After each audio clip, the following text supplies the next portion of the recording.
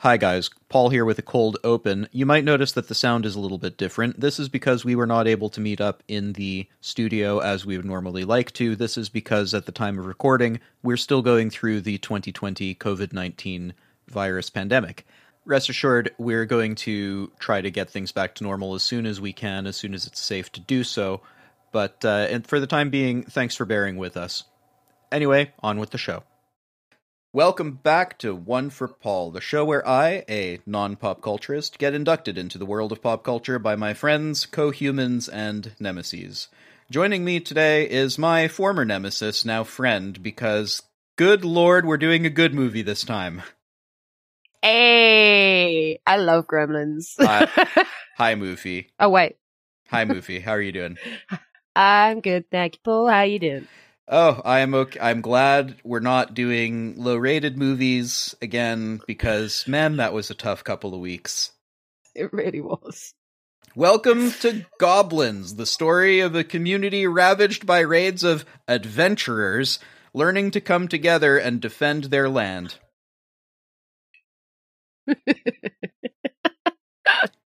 As a D&D player, this makes me really happy. Oh, me too, yeah. I've always wanted to run a Goblin campaign, but all my players always want to play the wacky races, right?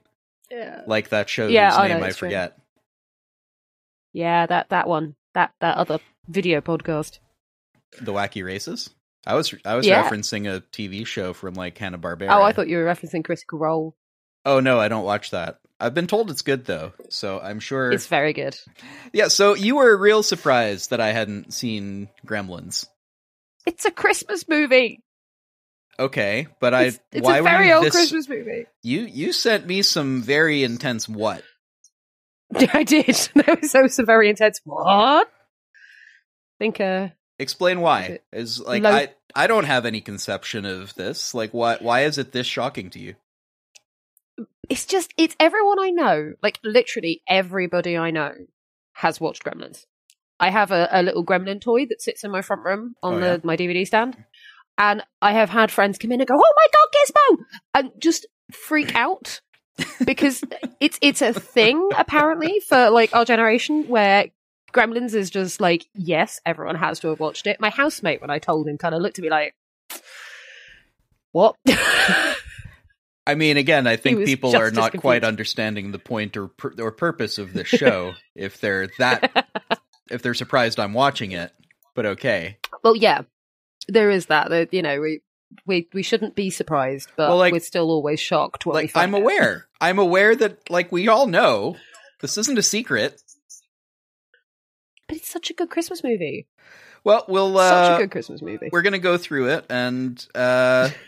Starting with the fade in to what looks maybe Hong Kong, I guess. So we're immediately introduced to Peltzer, who I guess is our main character. He's an inventor, and he's got a unique story to tell.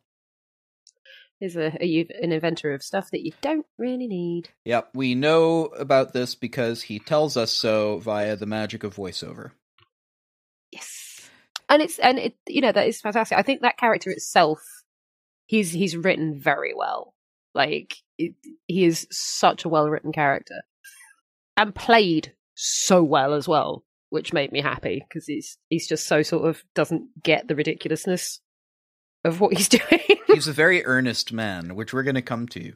I guess this isn't Hong Kong, this is Chinatown somewhere, and Peltzer is here to sell stuff to people and find a present for his kid for Christmas. Cleverly, I noticed the detail here. Did you notice the wrecked car that he goes past, or the crashed car that he goes past? No, I didn't. So as he walks down the road, led by this young teenage boy to his grandfather's shop, they pass by a car that's like smoking from the hood or something. So that is called an AMC Gremlin. Oh. It's a famous kind of car. Like Clinton had one. Like people of a certain age had that car as like their first or second car. Chances are. Oh, yeah. Looking at it, that looks really familiar. Yeah. So it's I'm not super a car guy, but I know a famous car when I see one, and I sort of went, "Hang on, that's kind of funny." So Peltzer is led down to a shop by a young teenager. Once inside, it's sort of like this super cool, like, curiosity shop. No price tags on anything. Or, like, display cases or cash register or any indication that this stuff is for sale. Nothing at all, but it's apparently a shop, so you would assume that the things in the shop were for sale. So Peltzer tries to sell the old man at the counter his new invention. It's the bathroom buddy. The bathroom buddy. Which, frankly, I'm actually kind of scared of. But it's also so 80s in its design. It looks... that it just gets me. It's... So, one of its features is it will spray you with toothpaste at the press of a button. Yep. For when you need to smell minty fresh. Yeah, it happens all the time. It's it's real easy to clean. It's fine. Constantly. He's a very good salesman. Oh yeah, like an unfathomably good salesman. Honestly, I would probably buy water from him in a lake. Like, he could get me to buy mostly anything, I feel. Now, let me be clear. As a business owner, I probably wouldn't be like, yeah, send me a case of those. I would, however, be like, yeah, you know what? You're an inventor. Like, yeah, sure, I'll buy one. Why not? How much? I don't know. They never say. But it's pretty pointless. They never in a say. Way, because it takes up more space than carrying each of those items separately, like your toenail clipper and your whatever have you. Because you could like slot them around things, whereas now you've just got to find space for one large item. It's a very 80s design and feels very accurate. It feels very like... era. Have you ever flown in an airplane before and have no idea what flying in an airplane before means? Well, hey, you probably need this thing. If you could tell me that this thing can get through airport security, then I'd be like, all right, actually, fair enough. Yeah. But failing that, it's just this big brick of a thing. You probably used to be able to. I guess in the 80s there was no airport security. You could just walk in. No, it came through for something completely different. So Peltzer is distracted by a noise at the other end of the room. It's some sort of tiny, cute, Henson-esque puppet creature.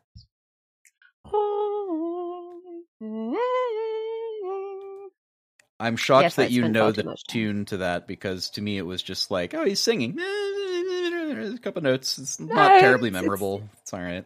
It's a tune.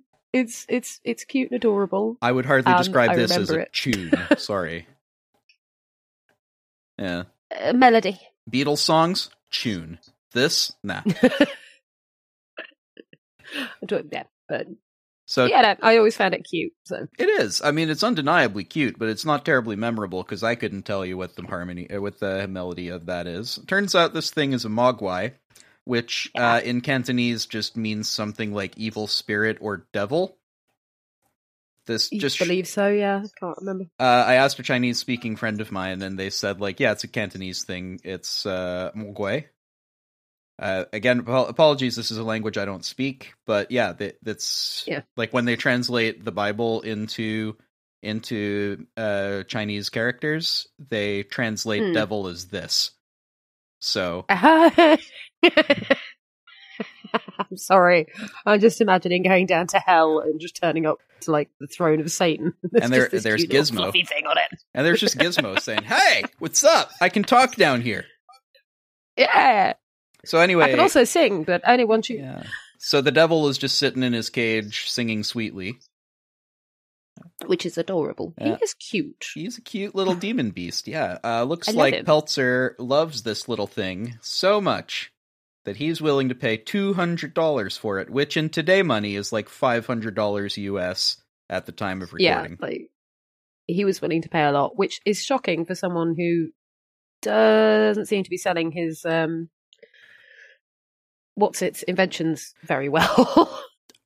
Yeah, I mean, he doesn't strike me as irresponsible with money. He just seems like unlucky in sales, right? Yeah. So I don't know. Maybe he's made sure to save up enough through the year to be able to buy a nice gift for his kid.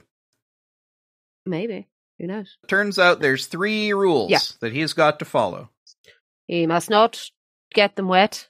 He must not feed them after midnight, and he must not expose them to sunlight. Yeah, they don't like light very much. Sunlight is death to them, so they follow vampire rules. Though I have to say, the don't feed them after midnight thing always made me laugh. It's like, is there how many hours is this? Because if you're not meant to feed them after midnight, so after midnight, it's always after midnight. It's also always before midnight, unless it is exactly midnight. So I guess that means you must feed them exactly at midnight. I don't know. I mean, I'm assuming so because that's the only thing I can think of. I wonder how wide the window is. It's one of those ones I've had conversations with people before, and you just kind of sat there going, is there like an hour window? It's like after midnight, so like 12:01, 02, etc., etc., and then 1 o'clock, 1 a.m. hits, and you can go, yeah, here you go, here's loads of food, or what? Interestingly, the film does not go into what this kind of time scale tolerance is. So, cut to a super snowy American town. Wait, so why? So Chinatown was not snowy, but here is super snowy. But that's okay. But no time. I think he was on a business trip. Oh, sorry, go ahead. I think he was on a business trip. Oh, that's why it was less snowy. Also, I think it looks like he's in a city, and cities tend to get less snow. So I guess that's true. They got the urban heat island thing going. So no time for all of that flippantry. We need to have an opening credits sequence showing us just how wholesome and all-American this town is. With a fantastic Christmas Carol overrun. Is it Christmas Carol? Or is it just your standard sort of jingling bells? I think it was just standard Christmas bells, and there's a kid in a Christmas tree outfit selling Christmas trees with presumably his dad. Do you know what? I do that. I've worn a Christmas tree outfit before. Today I would. I don't know if I do that at 12 to like my friends. Oh no, probably not at 12. Right, when my friends show up to buy their Christmas tree and I'm like, I know. Sorry. Yeah, I don't have much choice. My dad pays me for this. So. Oops. Uh-oh, looks like this teen can't start his car. And according to his neighbor, because it's foreign. Yeah, because, quote, he's driving a goddamn foreign car. Yeah. Which, patriotism, I guess. But, like, were Volkswagens actually known for reliability issues in the 80s? This one, I don't know. I mean, I don't think so. I've always known Volkswagens as quite reliable. I mean, granted, the Beetle was, like, real idiosyncratic in a lot of ways, and maybe it was hard to get parts or something, but, like, I've never... Maybe. I don't know. I never knew that one. The running joke of, like, foreign cars don't start right. I'm like, don't they? Notoriously reliable Volkswagen? Yeah. I that confused me, because I'm just sat there like, I drive a Volkswagen, and it's pretty damn reliable. So, this guy doesn't like foreign cars for a lot of reasons. He does like his plow a lot. Yeah. Like, but that's Illinois made or something stupid, isn't it? I have a note on there somewhere, but yeah, the teen's name is Billy, and because his car won't start, he has to walk to town to work down the nondescript main street, which is a great excuse for the filmmakers to throw in some product placement for popular fast food restaurant number 2. Yep. We're not naming the restaurant, but you know the one. No, we don't name Everywhere them, else is called things like grocery.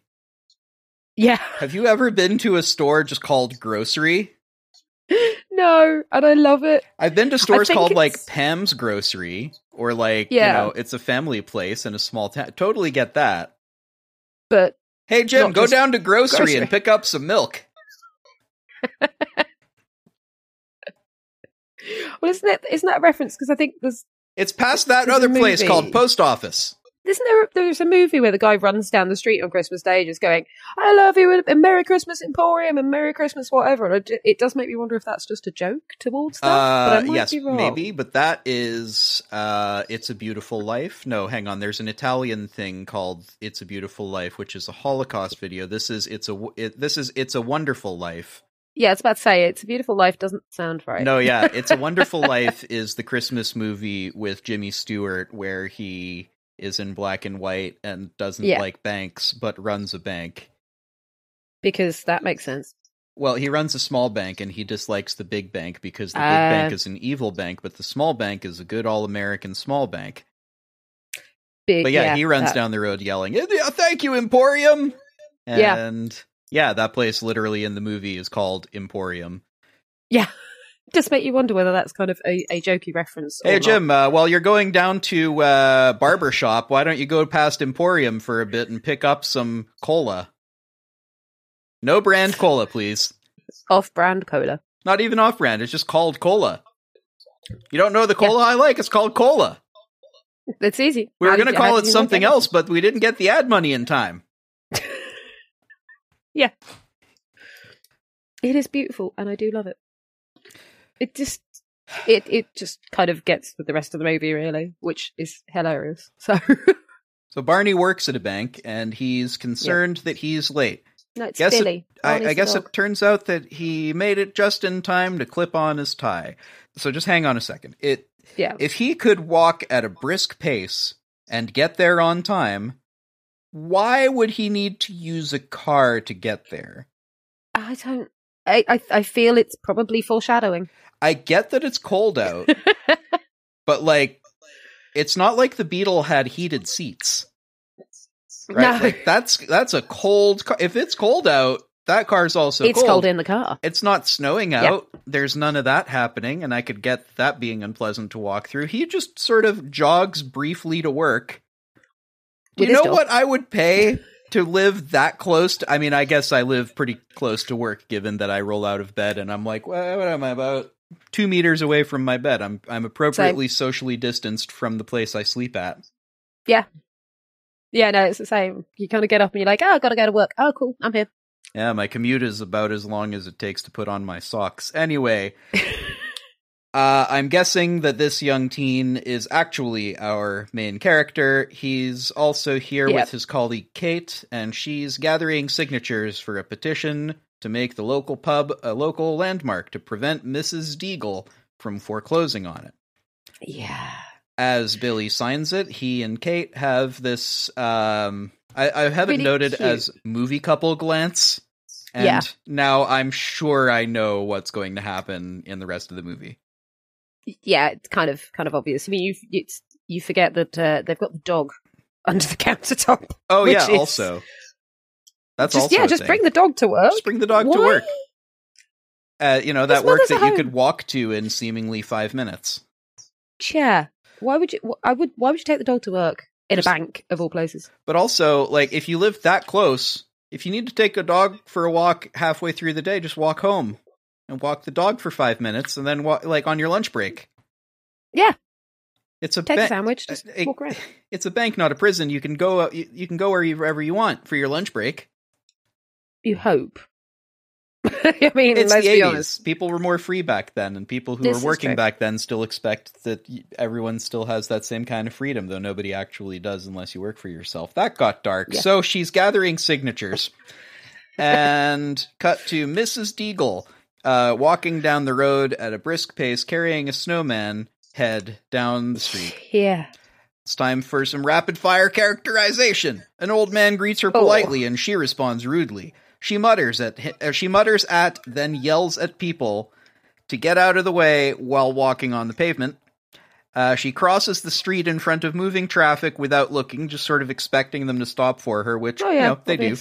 And her purpose is to make money at the expense of people's well-being, especially at Christmas. Logging this one as casual cruelty, because there's like, her lady comes up and is like, hey, I could use a bit more time, just like a week more. My husband's just got laid off at work. I wonder what you can do. And she cares not for such flippantry. Yes, even turns around and goes, well, you know what to ask Santa Claus for. Yeah, now she commits the most unforgivable sin of all, queue jumping. Yeah. Don't jump queues. I mean, I think it's probably because we're both from like the most QE countries in the planet. But don't jump queues. Every ounce of me that is a Londoner is horrified and intensely angry. It hurts. Having done retail, people who do that, I just always go back at the queue. I'm not serving you until you leave. So who jumps a queue? Have some manners, really, people. I mean, she don't like her. And also slightly less seriously, she also expresses the desire to torture and kill Billy's dog. Which is terrifying. Yeah, that's the second worst thing that you can do to characterize yourself as a villain in a movie is threaten to kill a dog. Yeah. I mean, the worst part is, for me anyways, that no one else turns around and goes, bitch. Like, you've got all these people in the queue behind her, and they are looking annoyed about the fact that she's jumped the queue, but then they've kind of gone, oh, okay, fine, it's her. Oh, but you misunderstand. This is the part where they need to characterize Billy as the trodden upon everyman. Mm. Which is, I don't know. It's cool. It's good characterization there. I always get angry when she threatens the dog. It's very on the nose characterization. I immediately hate this woman. So do I. Anybody threatening animals, that just immediately puts me off. Yeah, mostly queue jumping for me. Nah, it's the animals. I mean, both are pissing me off. I don't see the need to rank those. No, they are equal. I guess there's a website for like doesthedogdie.com or something. Yeah. And all it tells you about a movie there is, actually. Is there a dog? Yes. Does the dog die? Yes. Okay, thanks. Thanks for the warning, right? Yeah. That is the best. That is the best kind of not spoiler warning. What am I looking for? Trigger warning? That's the best kind of trigger warning. Yes, it's the best specific, kind. It's non-spoilery, and it's like, does the film contain this specific element that you particularly might have a problem with? Oh, great. I can avoid that one. Thanks, dude. Right? Great. Perfect. It's useful to know. Some people need to know this shit. Yeah. I definitely do. I cry. Every time. And if you're not feeling in a cryy mood, you don't want to do that. But anyway, finally, she plays the victim by pretending to have a weak heart when the dog takes exception to being threatened somehow and just jumps up and starts chewing at her sleeve. And you know what, Moofy? I'm starting to get the impression that she's not very nice. You think? I get the feeling she's not very nice. Maybe she is the real Gremlins. Possibly. Possibly she's just the real demon of the movie. Remember, I haven't seen this before. I haven't seen so much as like a cover art. I just sort of clicked on the thing, and this is true. So I'm like, maybe she's a Gremlins. I don't know. Maybe she's the Queen Gremlin. So, cut to a bar where Billy has drawn a super cool drawing of Mrs. Deagle as a dragon being slain by presumably him as a hunky sword boy, while a naked woman tries to hold him back, I guess. Which I'm assuming is Kate, because... I guess, but also, like, that's just straight what fantasy art looked like in the 80s, right?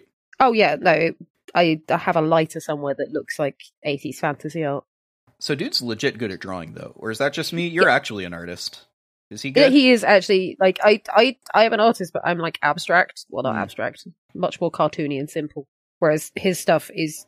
I mean, we say his stuff, it was probably someone else drawing it for him, but the stuff that character is perceived to have drawn, actually, like, I really enjoy it. It makes me happy. I see. When you say that, I'm looking at one of your stickers right now because I ordered one of your stickers on... where can people order one of your stickers, Moofy? At my Etsy store. You have an Etsy store? I do. Where's your Etsy store? It's etsy.com/Moofy Makes. Moofy Makes. That's amazing. Yeah, you got like this super, like, serene, creepy, floating deer head. My ominous floating deer head. Your ominous floating deer head that I can imagine just saying advice at me. Well, that's the whole thing. He's come to offer you a quest. Oh my god, have I just acquired a quest giver?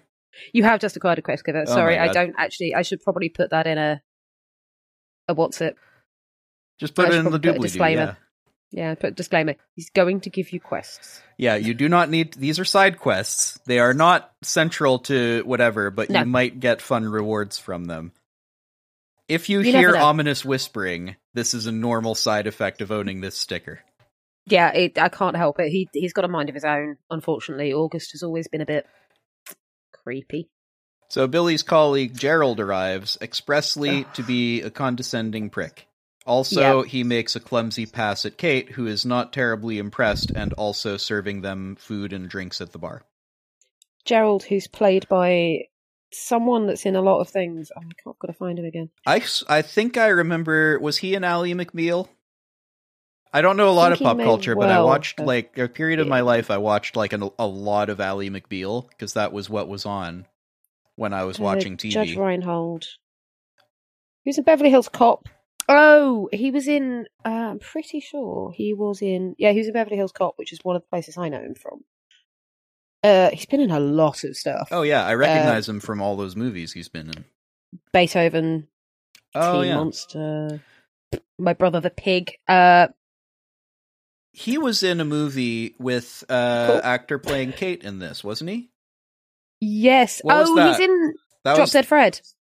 well. Is that what it is? Because there's like that famous bra drop scene from that teen movie that I haven't seen, but I know that bra drop or the bikini drop scene. You know what I'm talking about? Yeah, I'm not It's sure. Riverdale High or something like that. I don't know. It's something like that. Yeah, he's been in a lot of movies. I quite like him. He always makes me laugh. I'm surprised to see an actor like the what is her name who's playing Kate? Oh, But she's she's in a children's movie, and she at this point was really well known for like, oh, she's the one who did that bikini drop. Key Luke. Luke. Keye. I'm. Okay. Oh wait, never mind. No, because it's changed. It's put her in the wrong place. Oh. It's got her listed as the grandfather for some reason. What?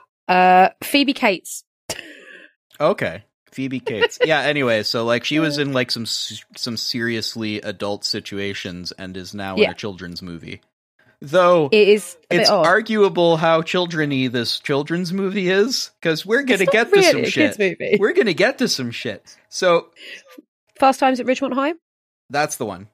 Yep. That's the one. And this Gerald, the condescending prick, who's like, hey, how about you and me tonight?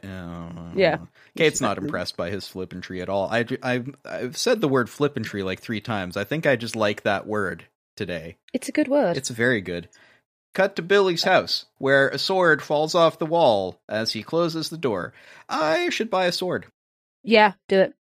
Billy's mother is watching It's a Wonderful Life on TV that we talked about earlier, because this, I guess they have old movies on the TV in this land. So Billy tries to help her out in the kitchen by cracking some eggs, using his father's invention. Yeah, that I could look at that and tell you that wasn't going to work very well. What's interesting is, you know how much of a nerd I am. I looked at that and I went, I wonder how they crack eggs in like industrial processes, because there are egg cracking machines. Yes.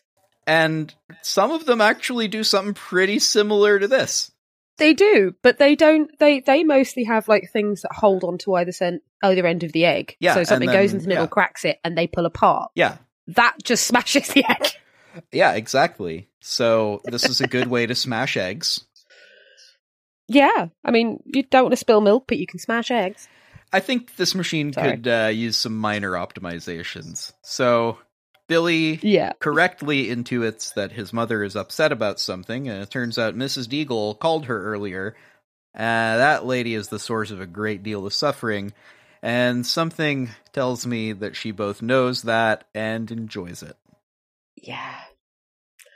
It's kind of funny, really, because she's just like, oh, just do it at the kids. Break it out of the sink. And it's like, you've just wasted, 6 eggs?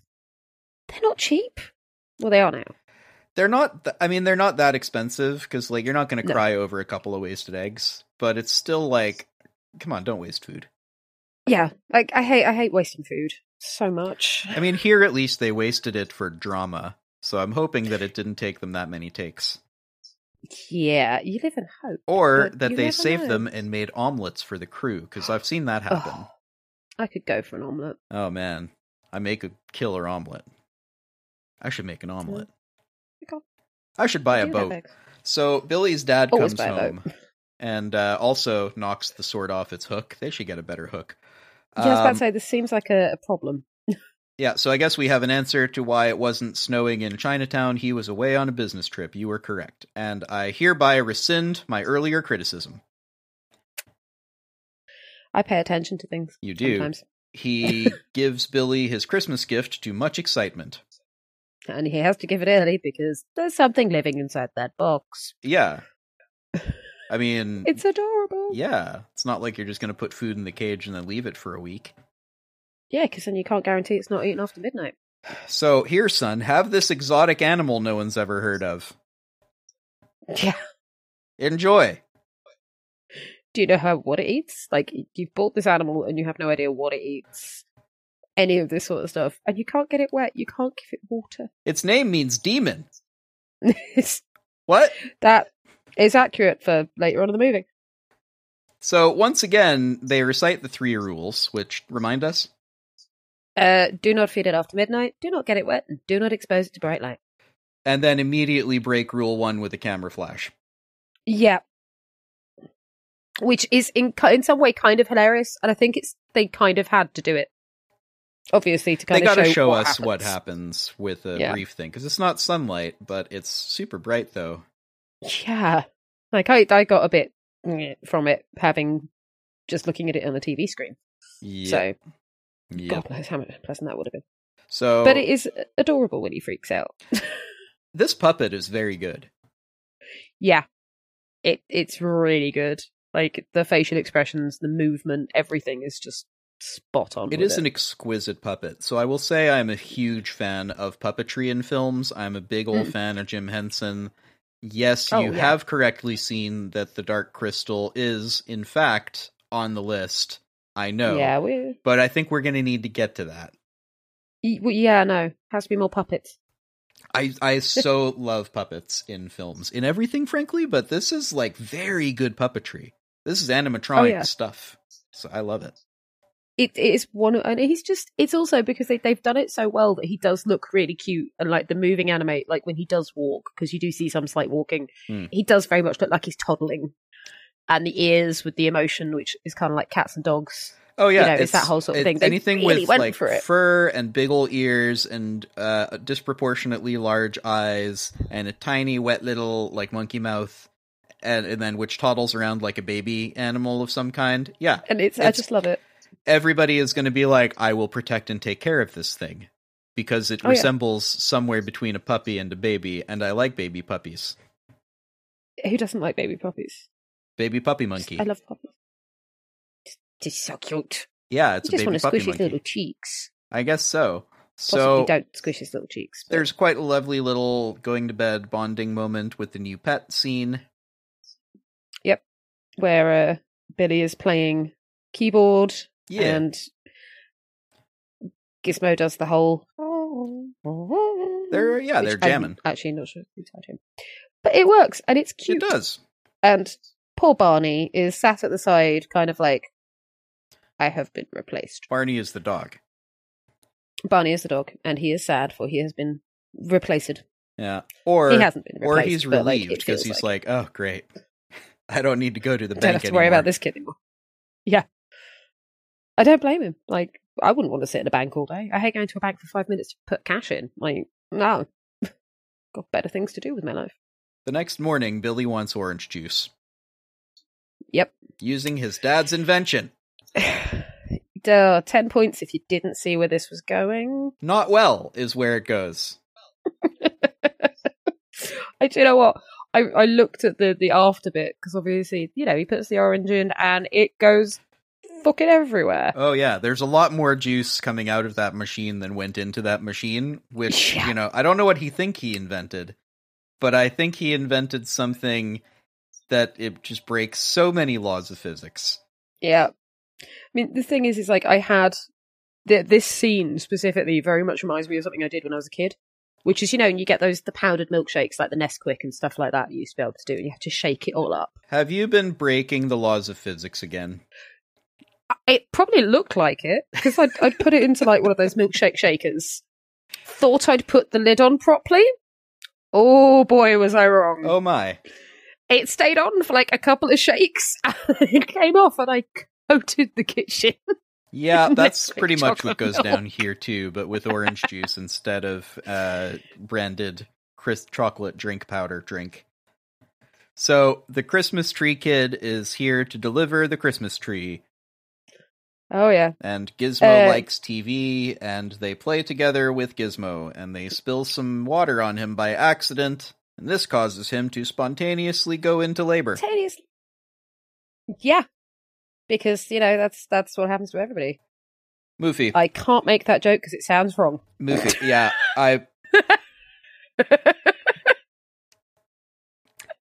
I was gonna go like, so if somebody could just splash you with water, Moofy, and spontaneously cause you to both conceive and then go through an entire pregnancy and go into labor spontaneously within the same, what looks like minute or two.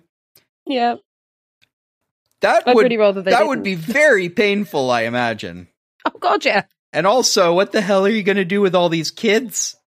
I don't even want to think about that. That's a terrifying idea. Because there's, what, 5 of them? Going from a mother of none to a mother of septuplets, quintuplets? I mean, granted, we have Quintuplets. probably quite different physiology to this species of demon, Oh, yeah. of devil demon. So, like, maybe they follow But different it's never rules. explained. But Gizmo is clearly in pain. Maybe. Oh yeah, no, that he's screaming through the entire thing. And like personally, I was watching this and I was like, I want to pick him up and cuddle him. I Like, guess. every time I've watched it and I see that scene, I'm like, I just want to cuddle him and get him dry and make sure he's okay. But the kids would just sit there going, "This is cool." They're also What? sitting there going, what? This is super different. Did you ever hear about this in biology class? Because I certainly have never. This is a thing that happens. Yeah. We looked it up It's later. It wasn't. Very odd. Yeah. Many years later, through the magic of the internet that wasn't there for a while. We looked it up later, and this absolutely is not a thing that happens. No, it's definitely not a thing that happens. Thank God. It's just, if that happened, how screwed up would the world be? Extremely. So, hey, look, more Mogwai. Gizmo, Yay! here's a line that they deliver. Gizmo, what's the matter? I don't know, Billy. The fact that I just gave birth to 5 me-shaped things? Me-sized things? Not sure how I'd feel about that. That you just watched me squirm in pain over. No, I'm fine. You just caused me to experience this. Yeah, I'm great, Billy. Thanks. Like, I would have loved it if, and I like, not that I like the idea of like animals biting people or anything like that, but I just think it would have been hilarious if he just nipped at Billy, or just, whatever, just to kind of illustrate the fact of like, mate, you've just fucking left me to have 5 children. I don't know what to do with them. Like, you splashed water on me. There's 3 rules. You've broken 2 of them already, and it's been a day and a half. Yeah, like, what are we going to do when you break the 3rd one? Huh? That's a very good question. So, cut to Peltzer working on a card dealing machine, I guess, in his workshop. Yeah. And I like his workshop. Dude keeps a tidy shop. I respect that. Oh yeah, I do appreciate like how neat it was. Also, makes respect to me Billy, because he does not do the typical movie thing of, oh crap, better hide everything from my parents now. Yeah. He just goes up to his dad and is like, hey, there's a bit of an issue. You might want to be aware of this. Mm. That's super refreshing. Yeah, I mean, I'm pretty sure he's like 23 or something, because there's a reference somewhere else of like, when I was 20. That was it, Gerald in the bar. Sure. It was like when I was 23. Okay. So I think he's around that age, because I get the feeling that he, Gerald, and Kate all went to school together. Early 20s, probably, yeah. Yeah. Also, how many 18-year-olds do you know who want to work at a bank? Want to or do anyway? Both. Actually, a couple. Okay, fair enough. Yeah, normally you have to work up to teller, though, so, like, I don't know how, I know the young guys today, man, as per 2020, the guys who are coming up, they understand in a way that I think our generation didn't, just how fucked everything is, and they're like, well, Yeah. I gotta take care of myself, because, it's not like the millennials can take care of me. We can barely take care of ourselves, Moofy. Yeah, I was going to say, like, I can barely take care of myself. I've got people going, have you done this today? No, thanks for reminding me. I'll go drink some water. If you want a fun time, mention to any Gen Z person the word adulting and watch them roll their eyes and be like, yeah, you need to fucking man up, chill. We understand. Yeah. Why don't you? And just watch, be like, oh, shit. Yeah. I'm used to being the demographic. Why aren't I the demographic anymore? Moofy, what's happening? We're not the ones who are getting the piss taken out of us anymore, which no. I kind of enjoy. I respect everybody until you're a dick to me. The idea of generations hasn't made sense in like a while. Let's be clear. Oh no. It's just a historian's way of dealing with things more than anything. But forget even a historian's thing. Like, we don't talk about generations of Romans being individual generations of people affected by whatever. This is a purely 20th century thing based on demography and how to market best to people. Be like, well, that's a good sector, the millennial sector, because what the millennials are like, and describing all people of our age as one thing is preposterous. Yeah, no, it really, really is. And it's annoying, but because I'm nothing like some of the millennials, but that's just how it goes. So it turns out the Mogwai multiply with water, and as they open all the Christmas gifts under the tree, this gives Peltzer an idea. How about we breed them and sell them? Now, to go back to the fact they've opened all the Christmas presents under the tree, no one turns around and goes, oh great, I've got to rewrap those, or what the hell. No one even bats an eyelid at the fact that these little bastards have ripped open every single present. I feel like if a dog did that, you'd be like, hey now, hey. Yeah. Right? You'd grab the dog by the collar, the scruff, whatever. You'd tell them off. But this, apparently, no, it's fine. Let the gremlins do the thing. What? Let the Mogwai do their thing. Okay. Are you gonna fuck with a thing whose name literally means demon? I mean...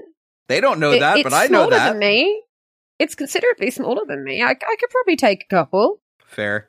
I, for one, sincerely hope he's not planning to automate his breeding program, because suddenly that turns into like a horrific mechanization of something awful. Oof. But like, he's an engineer, man. Like, you don't think he's thinking, can I battery farm these things? Hang on. Yeah.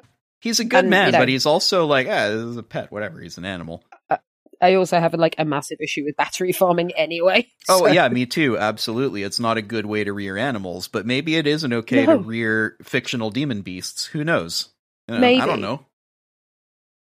I suppose it might be. I mean, maybe they're super happy in cages.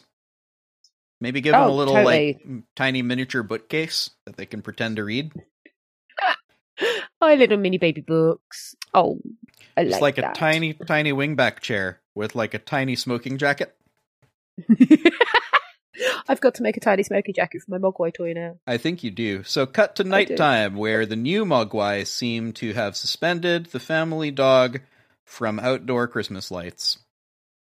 And nobody seems to. Well, they think that Deagle did it. They think that having previously threatened the well-being of Billy's dog, that Mrs. Deagle has found the dog and strung him up by the lights.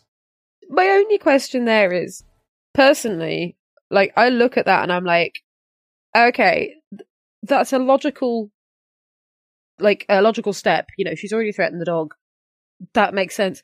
She couldn't have done it on her own, because that's like a wire-haired terrier. There's a name for it. I think it's a border terrier.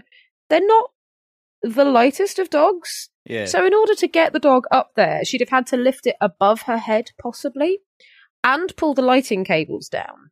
Like, personally, I'd have gone, could have been Mrs. Deagle, but don't think so. Well, it also could, I mean, my take on it was Mrs. Deagle, like, paid a guy, right? Yeah. That was my take on it. Like, Deagle did this. Fuck, like, it might not have been her hands that lifted up the dog, but she's the one who did this, right? And I could see that suspicion. Because the last thing you're going to suspect is one of these very small things has done this somehow.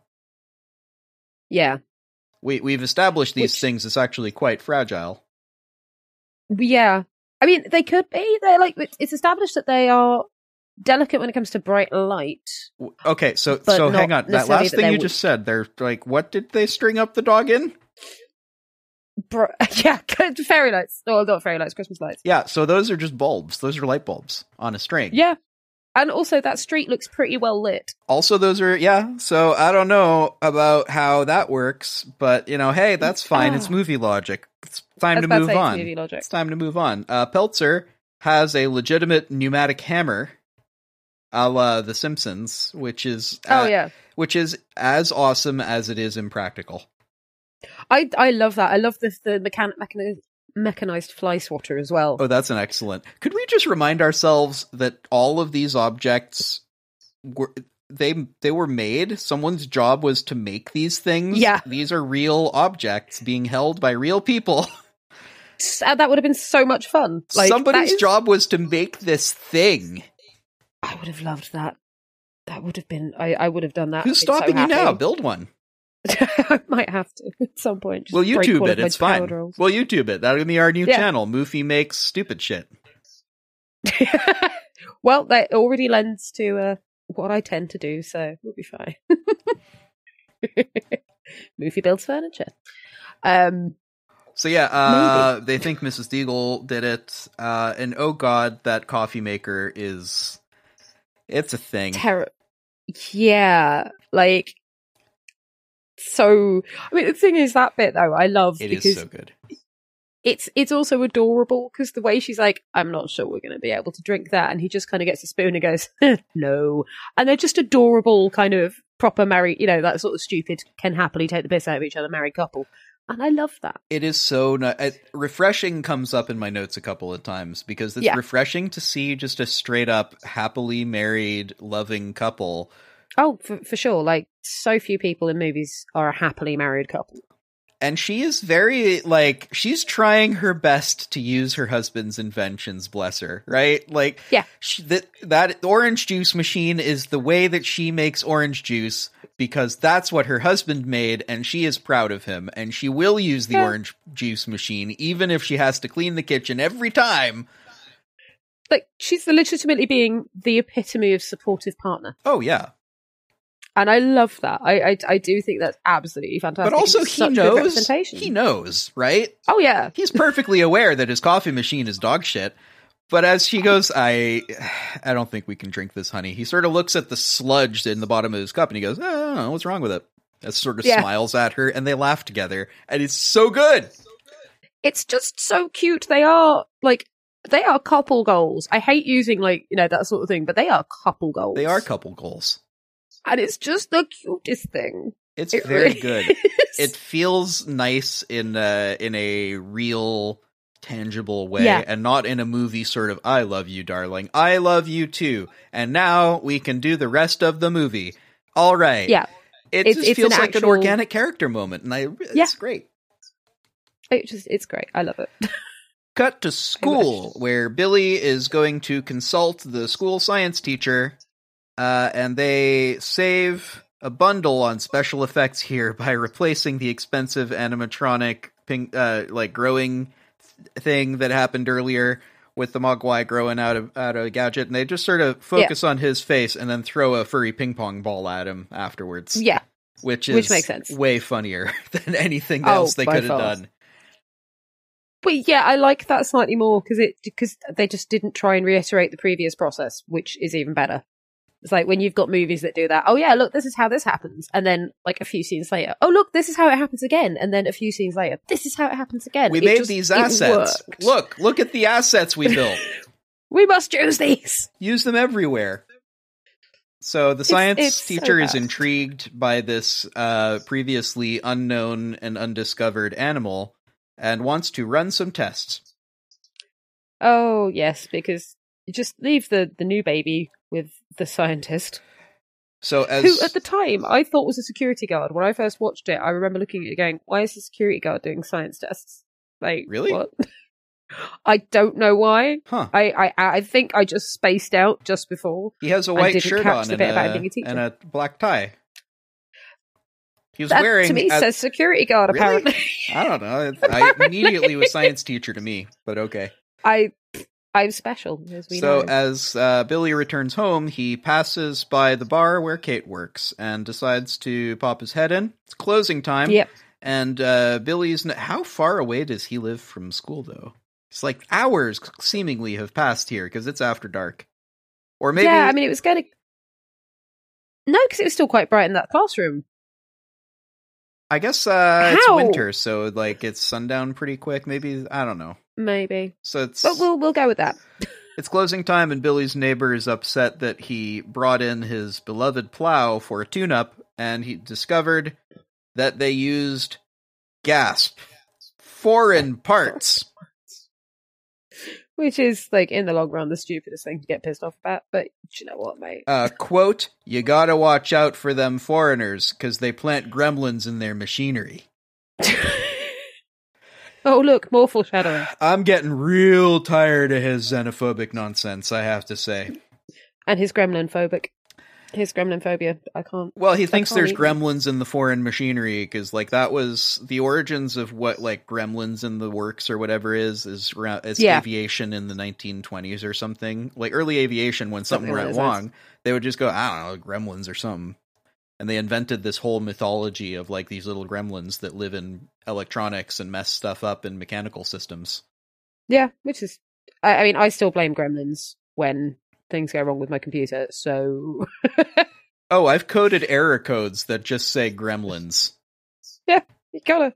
Like, I've got specific ones, and if any other error throws, just like says, I don't know, gremlins. So it's the best way to do it, though. I guess he just drives that plow everywhere, eh? Like that's his general use vehicle. Which is slightly weird. It's also not terribly economical. No, God, no. Like, that thing must guzzle gas. So he just drives his plow over to the bar and starts drinking. And he gets back into the plow, they convince him not to drive home drunk, which, good. It's very good advertising for not drinking drunk. Here's the thing. Driving. It takes them a while to tell him, hey, maybe don't drive. Because he's like in the seat with the keys in his hand. And then they go, hey, maybe not, though. And the whole time up to that, I'm like, so they're just going to let this happen, eh? They're just going to let him do that? They were.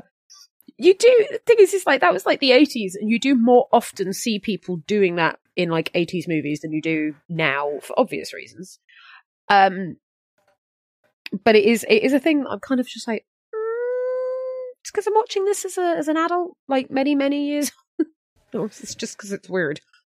I mean, forget the think of the children's aspect of it, which I agree is like, don't show this as a normal thing that people do, because that's a bad idea. Also, just don't, if you've characterized this guy as like the all-American, like, yeah, this guy's all right, he's no nonsense blue collar or whatever. Fine, great, good. Don't also characterize him as being a fucking idiot and a stupid, irresponsible asshole, right? Yeah. That's not what you're going for in this character, I'm pretty certain. Because he's not a bad character at all. He's not. Like, he's not a bad guy. He just, like, he has misplaced hatred of all things foreign because he figures the foreign guys are taking his jobs and making his car worse. Yeah. I get it. I think it's wrong in the first count, but, you know. Yeah, I mean, I suppose it was a thing that people were worried about then as well, though. So I guess, like, I'm not saying don't be worried about it. I'm saying, like, I understand his worry. I'm saying I think his ire is misplaced is all I mean, right? Because, like, speaking as a foreigner, anytime I hear an American go, bloody foreigners, I'm like, wait, you mean me? And they're like, no, not you. And I'm like, who do you mean then? Because I'm not from. Yeah. I don't get it. It is quite weird having to have that conversation. Like, well, I don't mean you. You're not foreign. Yeah, I don't. Anyway, I guess I'd call me metropolitan elite or whatever, but, like, people from other places are okay. Yeah, people from other places are perfectly fucking fine.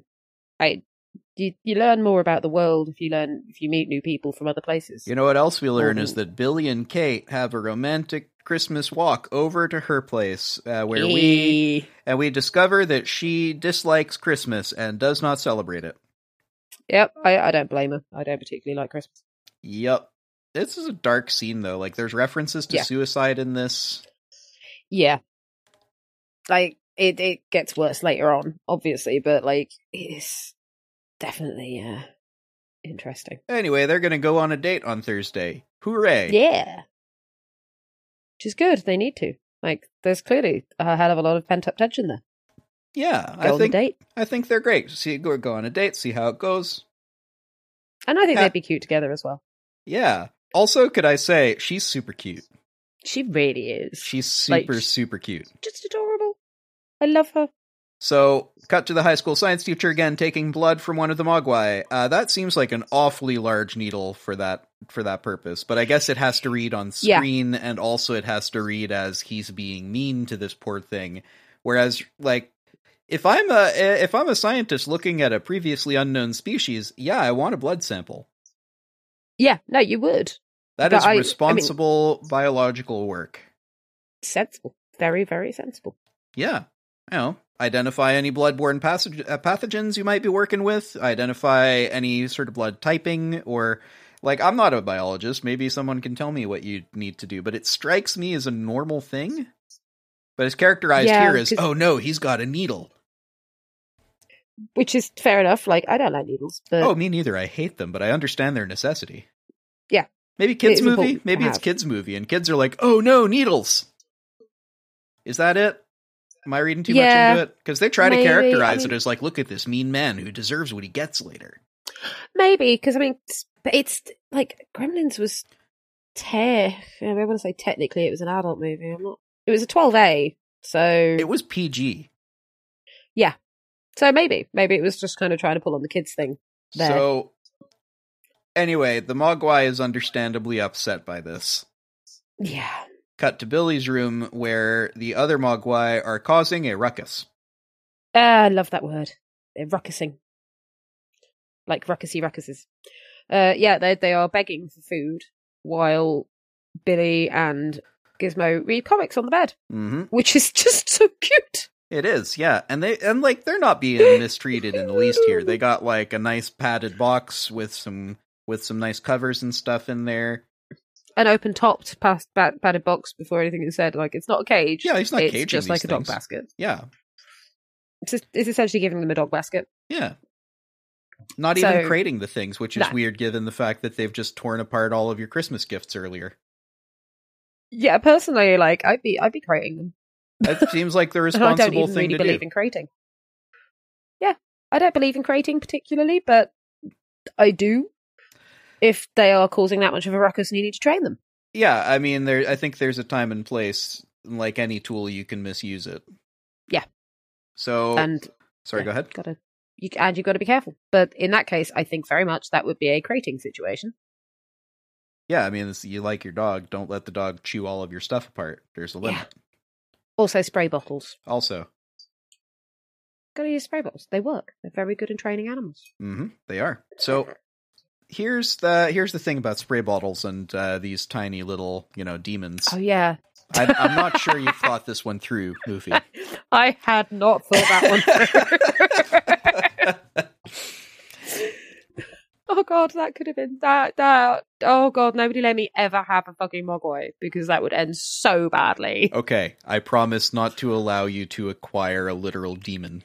I mean, Mogwai, does that, not a literal demon, an actual demon would be fine. I could train that. Moofy, you've made me promise. I never said Just specifically a demon. I said a Mogwai, that specific type of demon. Okay, so what you're saying is you're fine with all other kinds of demons. Oh, yeah. Just not this one. Not that one, no. Whose that name one, just means demon. Yes. Got it. Exactly. So Billy, despite all of their crying and all their whatever, is like, well, it's like 11:30. It's not midnight yet. So yeah, sure, I'll feed them. That's fine. So he goes to the kitchen. The ominous... And just finds like a whole plate of cooked chicken legs. Yeah. Personally, I think my mother would have murdered me if I'd just taken a whole plate of chicken legs out of it. I mean, are those for the Mogwai? Because if so, then it's like that was their breakfast. So yeah, chill, right? But that's like a lot of chicken that he just fed them. If it's not for the Mogwai, you've just fed your family's meal for like probably the next couple of days. So there were like 20 chicken legs there. Yeah. So Gizmo doesn't want any food though. Yeah, which is kind of, for me, like the prominent looking at the clock thing that he did beforehand. He's like, oh, it's 11:30, it's fine. My brain goes, don't trust the clock. Yeah. It's movie language for, come on. It usually is. Yeah, so guess the Mogwai at the science lab is also hungry, and oh no, it's 2 a.m. here, but wasn't it 11:30 at Billy's? Oh no. The next morning, looks like there's some alien eggs.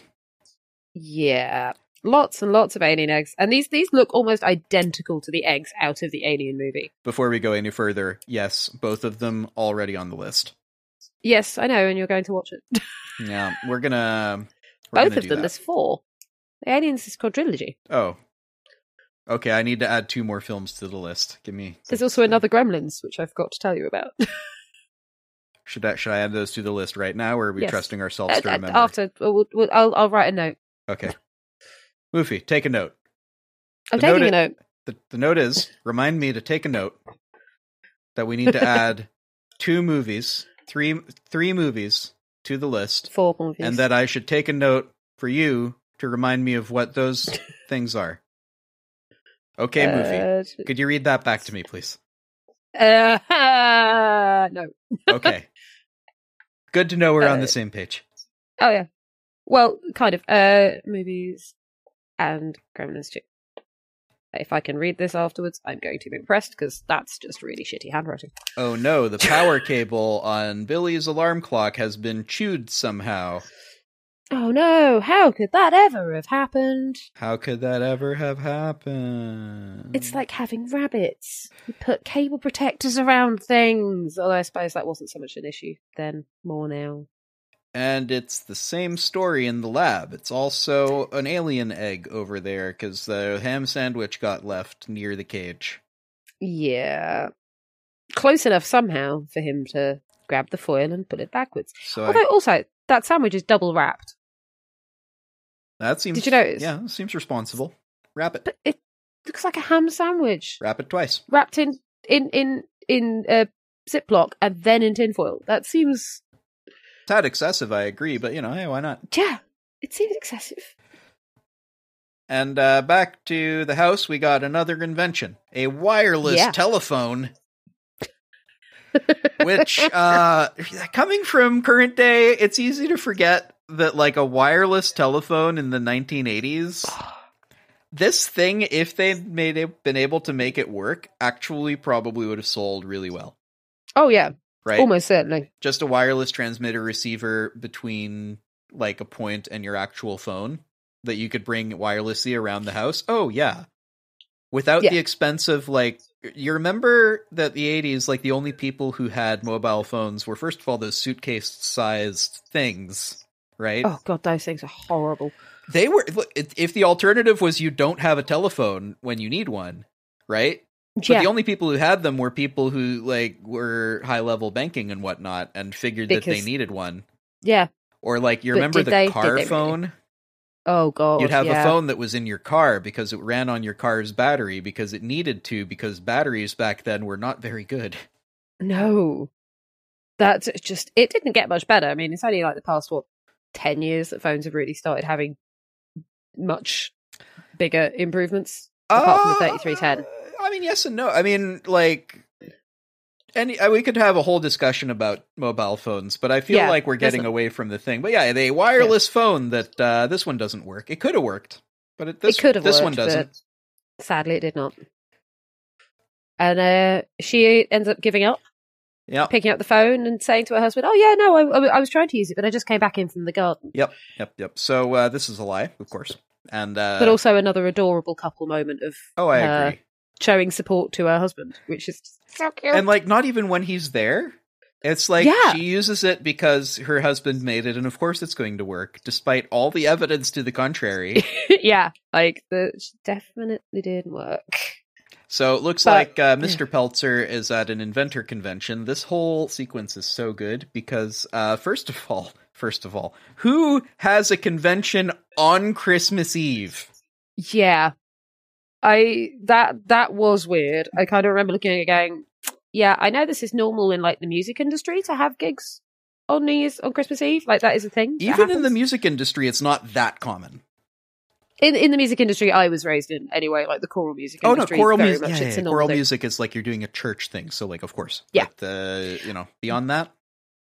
Yeah, beyond that, you're like, people are always like, what are you doing Christmas Eve? I'm at a church.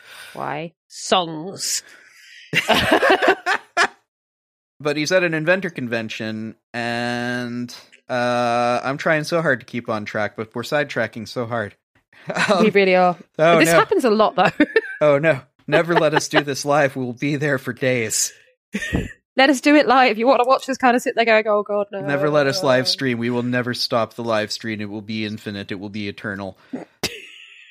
But also, half the time we'll just have movies did you notice the time machine from the movie The Time Machine in the background? Yes. And in the following shot, as it cuts to Mrs. Peltzer and then back to Mr. Peltzer, that second shot of Mr. Peltzer, the machine is gone, and there's a couple people going, "What in the world?" Yeah. Just such... I love it when you get movies that put really good detail into their backgrounds. Like, shots like that just... A, it shows you that they were really, really trying. And B, it's just so funny. But also, I'm getting the part... I like a movie where I can tell that the people making the movie were having fun. Yeah. Like, I'm imagining That's the what I want. laughter that people up, like, behind camera had to stifle to film this section, right? Yeah. I would not have been able to see that section without giggling my butt off, not gonna lie. There would have been so much laughter. Oh, after 15 takes, trust me, you're fine, but you know what I mean. Yeah. You want to all laugh together at the end of the take and just go, oh my god, we need to release something because that was funny. Yeah. And they probably did all just collapse in laughter after the scene was shot, but... Back at the bank, Mrs. Deagle. I mean... Sorry, Mrs... Yeah. What's it? Dingle. Deagle? Yes. No, it was Beagle. Smeagol. Mrs. Smeagol, once again, barges to the front of the queue and demands that Billy deposit a check for her. Again, this makes me angry. This lady. Nah. She continues to threaten to torture his dog to death, both in front of him and some people who really should be a bit more shocked by this. Yeah, but apparently not. Apparently they're just not. It does make me wonder how often she does this sort of shit. It might just be that they go. It is a small town, so it might just be people going, "Yeah, it's Mrs. That's Gertrude." Fucking, like, come on, like, we all know, we know, right? Come on, yeah. Give it 5 years, we won't have to deal with it. All right. Yeah, we're not gonna. Which is fine. She's 86 years old. We're not gonna change her now, right? We could hope, but doubtful. Which, I hate that attitude in a way, because it suggests that people in their 80s cannot change, where I'm like, I think they can if they want to, but I think a lot of them don't want to, or don't want to accept that the way that they've been for 40 years is wrong, so... Which I can't blame them for, frankly. Me neither. Like, if you don't want to change, don't change. It's up to you, man. Just go for it. Back at the lab and classroom, and the class is watching a film on the circulatory system in many different animals. Yes. Why is there a class happening on Christmas Eve? Yeah. I didn't even... These are children in class. They're this is like a 12-year-olds in the class. This is like the kid who had previously the Christmas tree outfit on. He's in there. Who's also in the Goonies. Sorry? He's in the Goonies. The what now? The kid with the Christmas tree on. He's in the Goonies movie. The what now? Have you not seen the Goonies? I'm adding... let me check the list. It might be on the list. I will find the list. I've got the... the list. Where is there it is? No, it's not on the list. No. God dang it. Goonies. Goonies is going on that list. I'm adding it now. Don't worry. Oh, wait, it might be under the Goonies. I'm also going to be adding God damn it to the sticker list. To the sticker list. Explain the sticker list. I'm going to be doing some stickers specifically for the show of funny lines and reactions that most of us have when we find out that Paul has not listened to, has not watched these shows, which is usually, what? And God damn it, Paul. Right? Because we're usually fully expecting you to have actually watched a lot of these, but apparently not. Like, how? I mean, once again, I feel like the fact that we're doing the show should answer some of that for you. It should. It really should. So before we move too much further, Moofy. Yes? Patreon. We have it? We might. Oh. So we might have done it. We might have started a patreon.com/oneforpaul, which you can go to, and for as little as £3 a month, you can help us make the show, because we could really use the support to make more shows and better shows, and going forward, maybe spin-off shows, and make cool stuff for you. It's what we want to do. We're already making as much cool stuff as we can possibly make. Yeah. Without your support, this is how much of it we can do. We want to do more. We want to do more for you. Do. So help us out for as little as £3 a month on patreon.com/oneforpaul, and let us know what you think. Yeah. Please do that. We will thank you. Anyway, on with the show. So back at the lab and classroom, I think is where we last were, and the class is watching that film or on the circulatory system in different animals. Christmas Eve. On Christmas Eve, which I I'd be upset I would be. I would not be pleased. if that were happening to me. Yeah, that would annoy the living crap out of me, frankly. It's like, Especially if I'm the teacher. Yeah. Even the kids want fucking day off. Think about the teachers. They don't want to see you again. Not on Christmas Eve.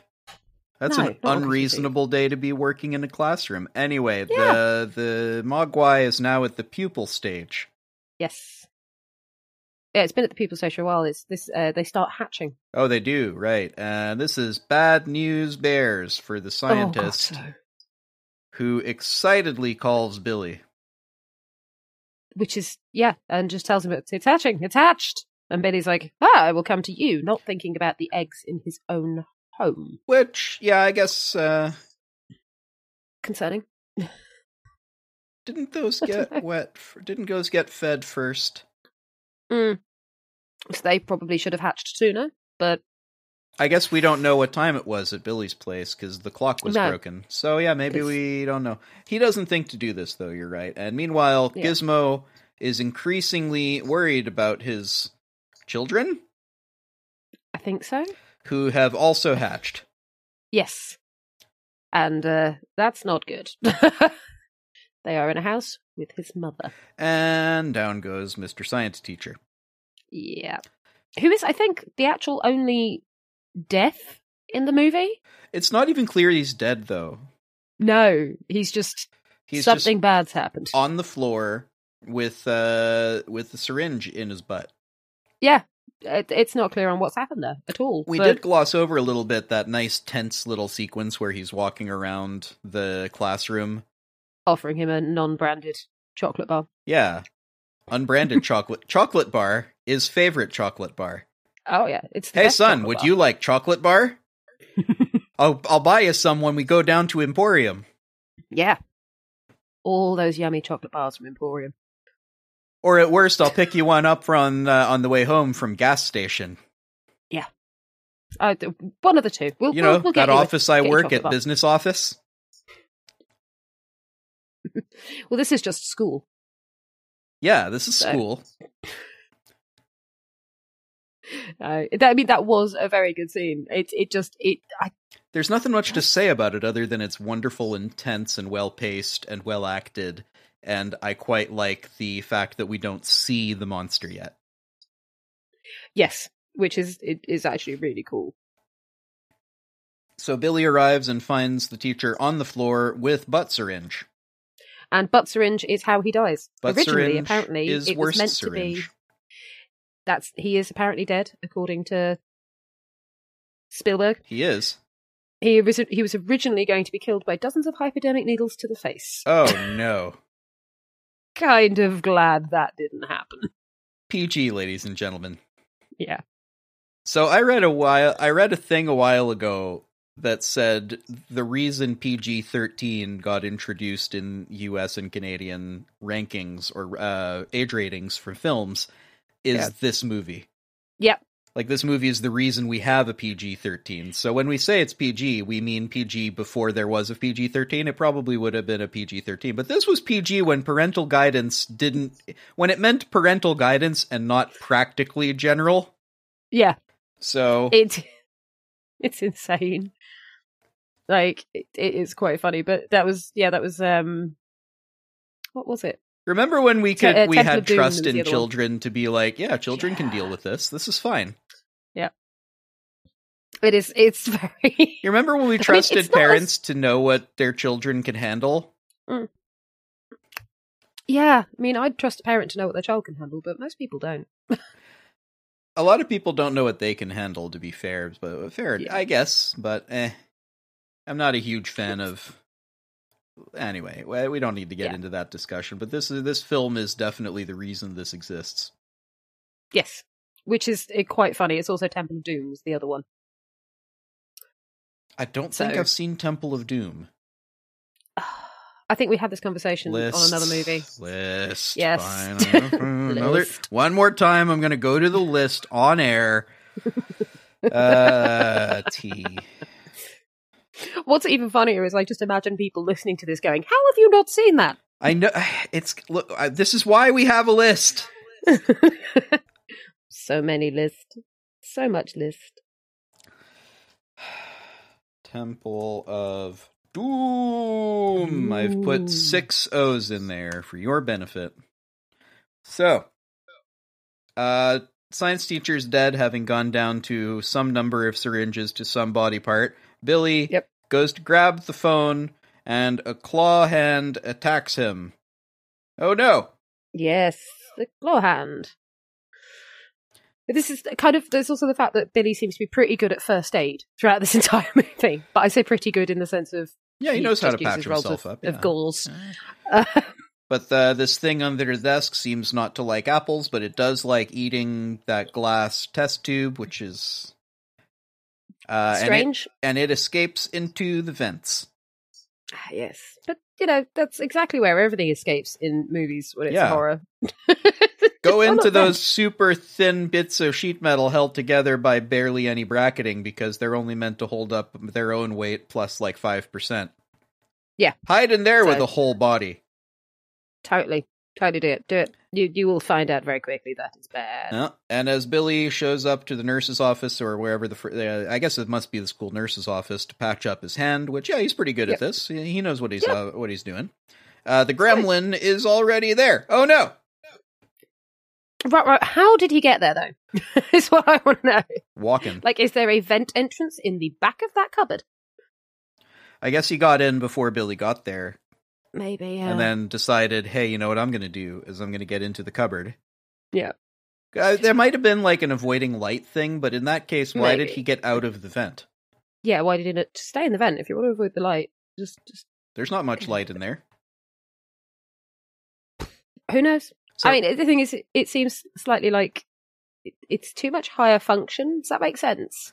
Like, predicting that you've just hurt this person and, this room has medical supplies, thus they'll come into here. It could have just been happenstance in a way, but yeah, maybe it's too much of that.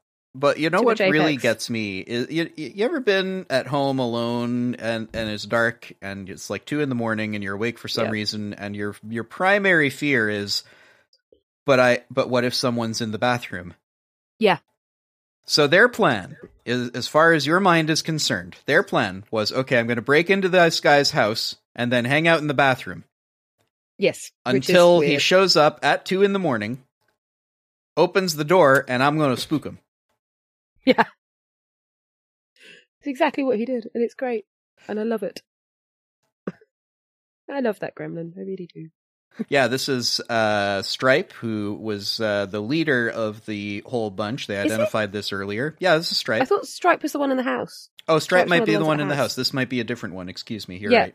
This one's just a bit dumb. I can't remember. There is a list of names for those gremlins, but... I'm going to call him Medkit. Yep. I'm going to call this one Medkit, because I like that name. Realizing that his mother is in trouble, Billy races home. Now realizing, oh no, there's eggs at home too. Yes, because that's exactly... There's he didn't know anything bad was going to happen. He figured, whatever the Mogwai catches into has got to also be this weird, cute thing, right? You'd hope. But how does that come out of that? I don't know, and it creeps me out. It's a weird sort of metamorphosis. It's kind of like with axolotls and iodine. What? That's how they become... axolotls, the creatures... I'm aware of the animal. Yeah. If you put iodine in their water, they then become salamanders. Huh. It's a thing... nature is weird. What is it? I love nature. It's because they're the only species that is able to reproduce in their semi-larval. It's not larval. It's like kind of like a preteen state. Do you know what I mean? It's that intermediate state between tiny baby to salamander. I'm going with preteen. I love the idea of the axolotl as a preteen salamander, and I need that animated movie now. Preteen axolotl is going on the list of strange things to draw. Yes. Yes, it is. But there's a specific name for the type of creature they are. Okay, yeah, and, sure. Iodine is the thing that makes them finish that transition from intermediary to full adult. but they can breed at that intermediary space. There is a specific name for them. So cut to home, where Gizmo is stuck to a dartboard, and the gremlins are playing darts. Oh, poor Gizmo. That is potentially hazardous. Just a bit, but, you know. Mrs. Peltzer hears that there is trouble afoot, sees that the eggs have hatched, and grabs a knife and goes hunting. But you know what? She's badass. If there were things in my house threatening to kill me or being dangerous, I would be out of there like a shot. What I like about this is, first of all, that it's really well shot, and she's sort of searching the house, having grabbed a knife in the kitchen just to be like, all right, I don't know what I'm going to do with this, but if something's in here, it's going to get a surprise. It's super tense and awesome, and excellent use of silence and sound design in general here.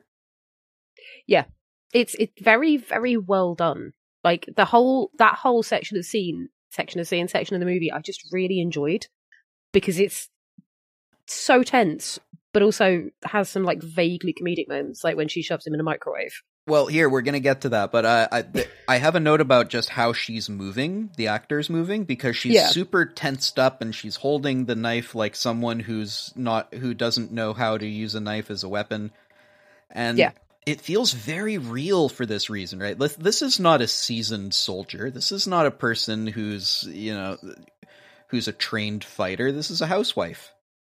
She's not gonna, she's gonna pick up a knife and tense her whole body and not know quite what to do, but be reassured by the fact that she's holding a weapon, right? Yeah, which is weird. Why is that weird? It's because it's just, I mean, it's very well done. It's not the sort of thing you see in any films. Oh, weird in the sense of unusual, you mean? Yeah. Oh, okay. I just thought it was brilliant because, she's not checking her angles, but why would she know to check her angles? She's not a soldier. No. She's a frightened housewife who fears that some weird wild animal is about to maul her, right? Yeah. And in that period of time where the movie's set is like, it's not even a point in time where her husband may have been in the army and so might possibly have, doing the whole sort of overprotective husband thing may have told her. He seems to have always been an inventor, at which point he didn't have to enlist at any point when it was common for people to be more in the army. Mid-80s, if we're calling it he's in his 40s, then Vietnam was 10 years earlier. Okay, so he might have been. So, it does seem like he was always... Not everybody was not everybody was drafted, first of all, but even of those drafted, you could appeal it and do whatever and say, like, oh, well, actually, I got another reason, or... Yeah, but even then, like, not everybody in the army is, like, a frontline soldier. They run logistics, they repair vehicles, guaranteed this guy, they would have had him, like, tightening nuts on trucks, right? Yeah. So... maybe that, but she certainly wouldn't have been. No. Like, they didn't. I mean, he might have taught her. No, but he might have taught her in an overprotective husband way. He doesn't strike me as that type, though. So, like, even if he had some military experience, which seems at least some. I mean, maybe it's less likely than I think it is. I don't know how extensive the draft was, for example, but no. Plus or minus some amount of reasonableness, she is characterized here as being a frightened housewife, and she moves and behaves accordingly. And I thought it was just lovely from a physical acting standpoint. It's very well done, and she really does play it very, very well. Who played his mother? Now I'm wondering. Well, while you look that up, she... well... I mean, she finds one of the gremlins, and it turns out that this blending machine is working just fine. Yes. This is the first of the machines that works really well. Also, horrifying safety feature lack. Oh, yeah. Like, slightly terrifying. Like, if you got a hand stuck in there, it'll do to your hand the same thing it does to this gremlin. That's not what you want from life. No, you don't. Not if you want to keep having hands. But she doesn't have a hand problem. She has a gremlin problem. And this thing is a very good gremlin masher. So she reaches over as this thing is looking in there for food, I guess, that she was previously preparing in this food processor effectively. And she just hits the Hits the button what blends them. Yeah, which, it gets rid of them, so just let it happen. And then there's another one in there. She grabs a TV tray stand to use as a shield and proceeds to just brutally stab this one. And then shove the other one into the microwave and turn the microwave on. Which I love, because obviously then after that she goes, oh, I need knives. So gets 2 more knives out of the knife block. And then just checks the microwave to make sure he's actually dead. This thing exploded inside the microwave.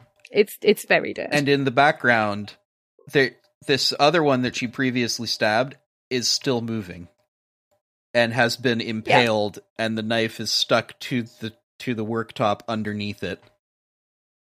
And the entire kitchen's covered in green goo, and it's just bonkers. PG, ladies and gentlemen.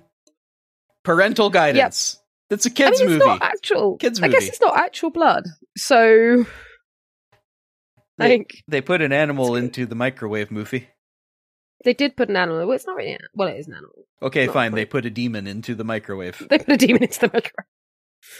So just keep it with that. It's a demon. This was like, it didn't feel gratuitous in the moment, but it sort of felt like, oh damn, to me. Yeah. Afterwards, because I watched it obviously the first time, I'm like, okay, that's kind of funny, because I think obviously I wasn't like a child when this came out, because it's 1984, so it's a few years before I was even born. But it was on at Christmas a few times. I remember watching it when I was younger and just being like, that is quite funny, and then realizing afterwards quite how gratuitously violent it was. Would you like to hear my precise note on this section? Yes. Oh shit, always. That stabbed gremlin isn't dead. It's just been impaled and is still squirming. I love this art department so much, the sick fucks. Yes. Oh, yeah, because that is a great little addition to the whole scene. Like, she wouldn't have deliberately gone for a kill shot. She just went for a way that she thought she could stop it. So ends up torturing this thing to death rather than just killing it. Yeah. Ugh. Because why the fuck not? I could give you one reason. Because we just characterized the lady who is saying, I'm going to torture your animal to death as an evil person for doing it, or threatening or thinking it. And here we're just doing it. She's not thinking, though. That's the thing. She's not thinking about it. She's doing it in survival mode, whereas this other woman's just doing it in vengeance mode. Yeah, because we know what a dog is, and we know that this dog is clearly not a threat, despite her claim that she has adorable. A weak heart, which, I don't know. I think the problems with her heart are not weakness. No. She has other problems with her heart, like the fact that it's 2 or 3 sizes too small, and she doesn't get a Grinch arc in this, and just spoiler alert. Black like a lump of coal. Oh, yeah. Coal. Like a lump of gold. Yeah. A lump of coal. Coal makes more sense in this instance, I agree. Emboldened by her first kills, and now a bloodied warrior, she visibly relaxes and moves into the living room, then attacks a stocking that turns out to just be a toy robot. Yeah, which is hilarious. But then gets attacked by a tree. Yeah, the tree is a gremlin. Or a couple of gremlins. There's a couple of gremlins in the tree, maybe, and fortunately Billy arrives, and the sword is on... For one time, the sword doesn't fall off the stand there, and he picks up the sword, and he uses the sword like a bat. Yep, which is just... I'm still annoyed. I'm still annoyed at movie people using swords like bats, but here I'm less annoyed because this man is not a swordsman. He is an American teen, or maybe early 20s. He doesn't know how to use a sword. Why would he know how to use a sword? He's going to use it like a bat. You wouldn't know how to use a sword unless you've been trained in how to use a sword. Yeah. And I'm sensibly glad he did it that way because it adds more realism to the situation. Yeah, it's only when they're saying this person is a master swordsman, and then they proceed to just go bat, bat, bat. Yeah, then you're annoyed about it. But like, if it's just a character who's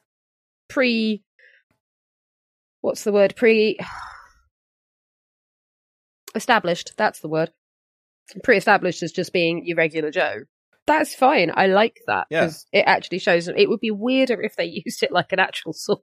And I also quite like the fact that they call this back to his knight in shining armor trope drawing, because that's sort of what's going to happen here. Because part of me was like, well, why not have him just pick up an all-American baseball bat? But then, beating a thing to death with a club is maybe not quite the aesthetic you were looking for in this instance. No, which is different, but I don't blame them, really. Like, I wouldn't want that aesthetic, but fuck it, why not? So Stripe is getting away, and this was the leader one. This is actually Stripe this time, you're right, this is the one in the house.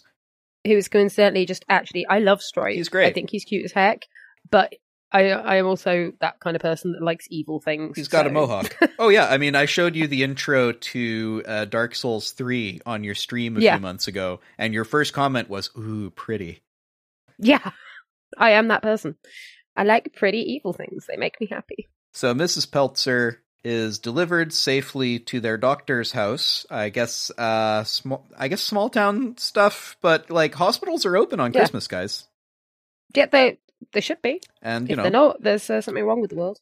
I guess maybe it's Americans, so they're like, well, we don't have insurance. Get her to the doc's house. Maybe he'll help her for free. Yeah.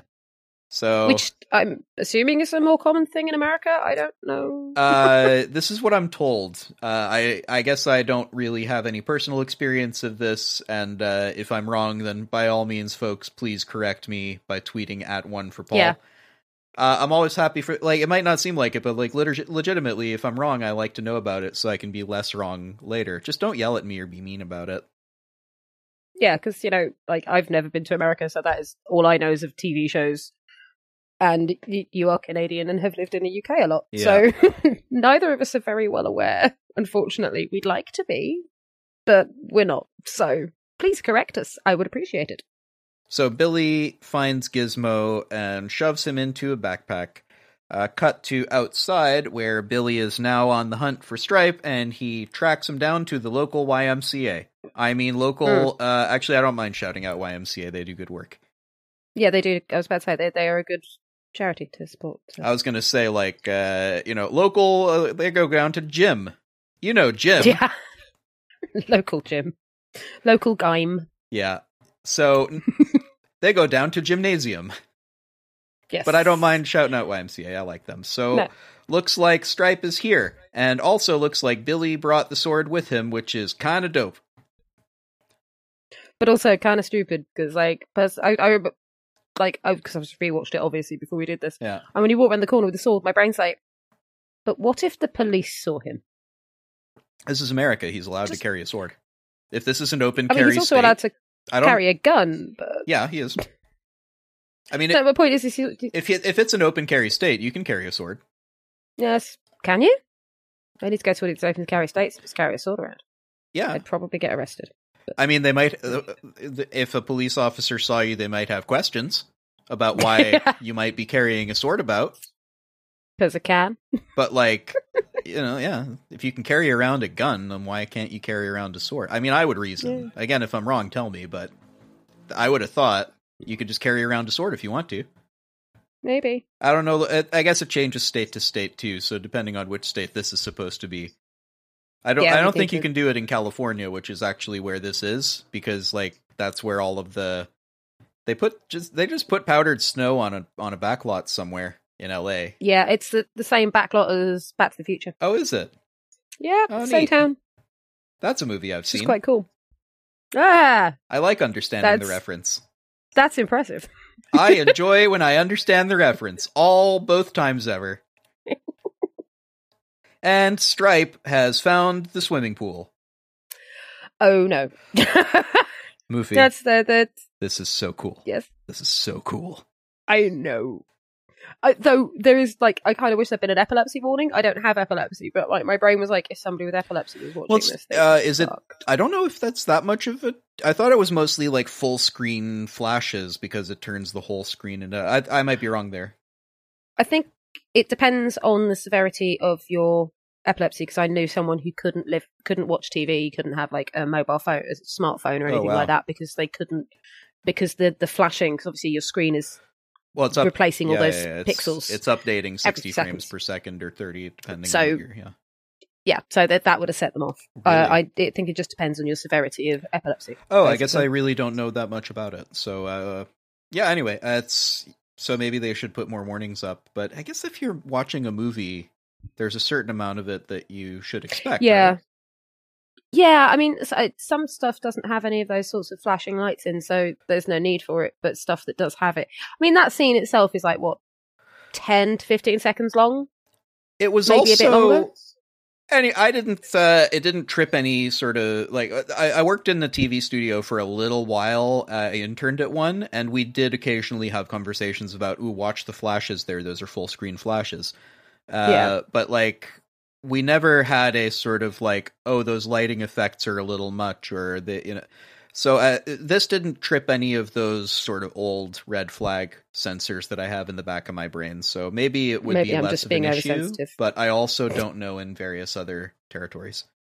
No, so I might just have been oversensitive about it. Possibly, because I just thought it looked fucking killer. Because this actually... It did look killer. Again, we're talking pre-CG, so I have to keep reminding myself, this is a thing that actually happened.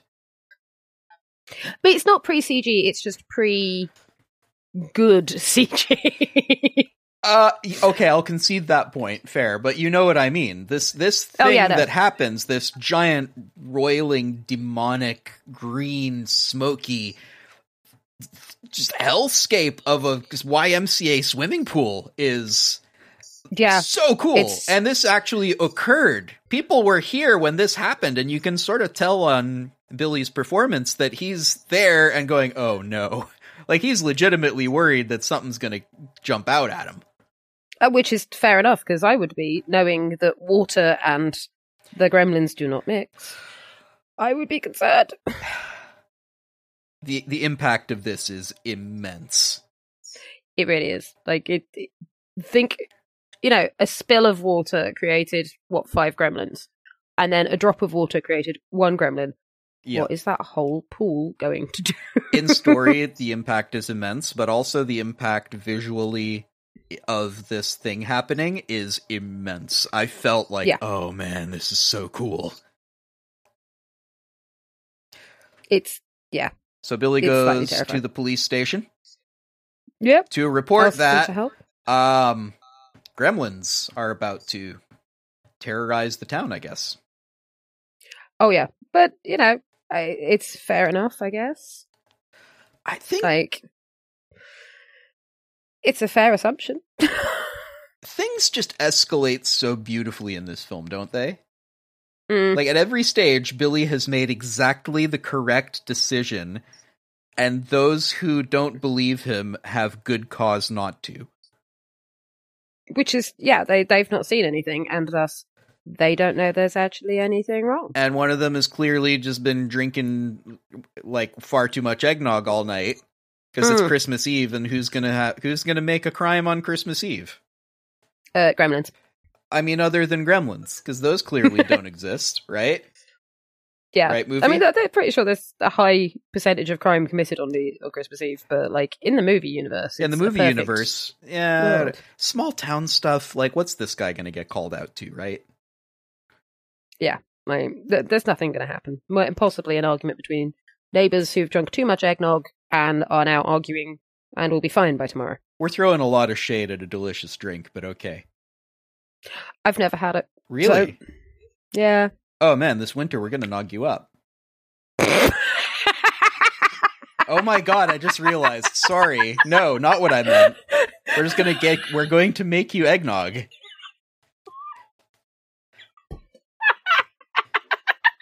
Jesus, sorry. I only realized after. We're gonna nog you up. That's a thing that we could say about eggnog if it weren't so similar to the, oh god, Woofy, I'm so sorry. I'm going to stop now. Do you want to,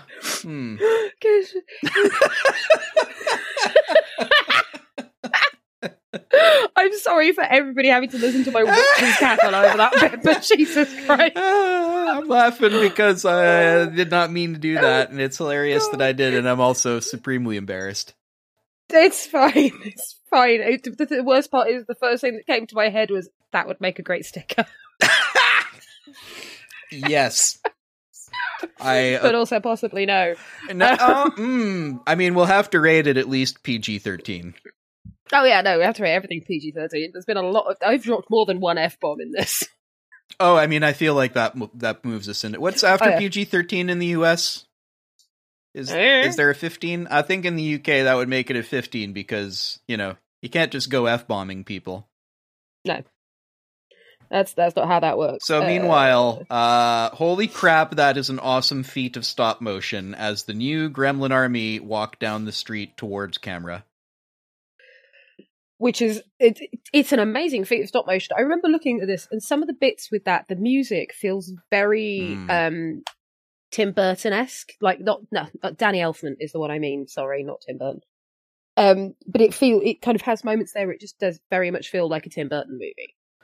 With that musical score, because it feels like Danny Elfman. In the best possible way, yeah, I see what you mean, right? Yeah. But only, I think, because... Burton has borrowed so much of this kind of aesthetic. Because this is before his Batman movie, wasn't it? Tim Burton Batman. Yeah, it was Batman Returns in 89? 89. Yeah. Yeah, so it was before then. I think, when was the first Tim Burton movie? I don't know, but I think he was part of that wave of this aesthetic, so I totally get you on that, right? But to me, I'm just watching this stop motion and going... Every frame. Yeah. What are we looking at? 100 of these things? Yep. Every frame, 100 of these things.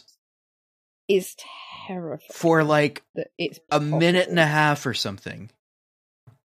Yeah. So good. I mean, it looks really choppy stop motion-y, but I don't mind it. I quite like that, though, because it adds a slight level of menace. It's sort of unnatural in that sort of creepy way, and I agree with you. Yeah. It adds something, doesn't it?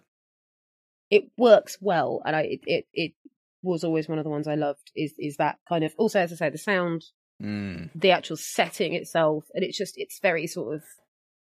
I don't know. I think it's kind of what you'd see if you saw that lot coming towards you and you had no idea what they were. Like, everything slows down a bit, and you're like, oh, fuck! So cut to Mr. Our friendly neighborhood xenophobe. Yep. Where the TV is on the fritz because Gremlins. And also because it's a foreign TV and they should have bought Zenith. Oh, yeah. Which, in my head, I went, well, Zenith did cameras as well. They did like proper DSLRs. And my brain went, but that's Russian. And then I realised I'm not actually sure that's the same company. I'm reasonably certain, given the content of this person's mind, that this is not a Russian company. Yeah, almost certainly. So that's just my brain making connections. So let's point out, for the first time, he is in fact correct. The thing causing his TV to not work is Gremlins. Actually Gremlins. But the foreigners didn't put them there. The Gremlins were put there by Billy. Yep. An all-American gremlin. Oh, God. So Such a cute gremlin. Sorry? Such a cute gremlin, too. Yeah. So he can't... Xenophobe man can't figure out what's going wrong, so he's... Now he's even turning to those most hated of channels, foreign. Oh, God. Yeah, those foreign channels, man. I mean... Seriously, what the hell is wrong with this guy? What the hell is wrong with this guy? If he doesn't want to watch the telenovela, he doesn't have to watch the telefucking-novella. He's product of his generation. Like, I'm not excusing that whatsoever, but it's slightly understandable, I guess. I guess it's just like speaking as one of those foreigners. I'm like, what is wrong with me? What is your problem with me or people like me? Come on, buddy. Right? He just doesn't like the foreigners. I guess not. But then again, he doesn't like the foreigners that don't speak English. I bet you it's that whole... Yeah. You speak English, you're fine. Not like us French Canadians who learn English as a matter of necessity. Because if we don't speak it, then it's very difficult to work outside of Quebec or maybe France.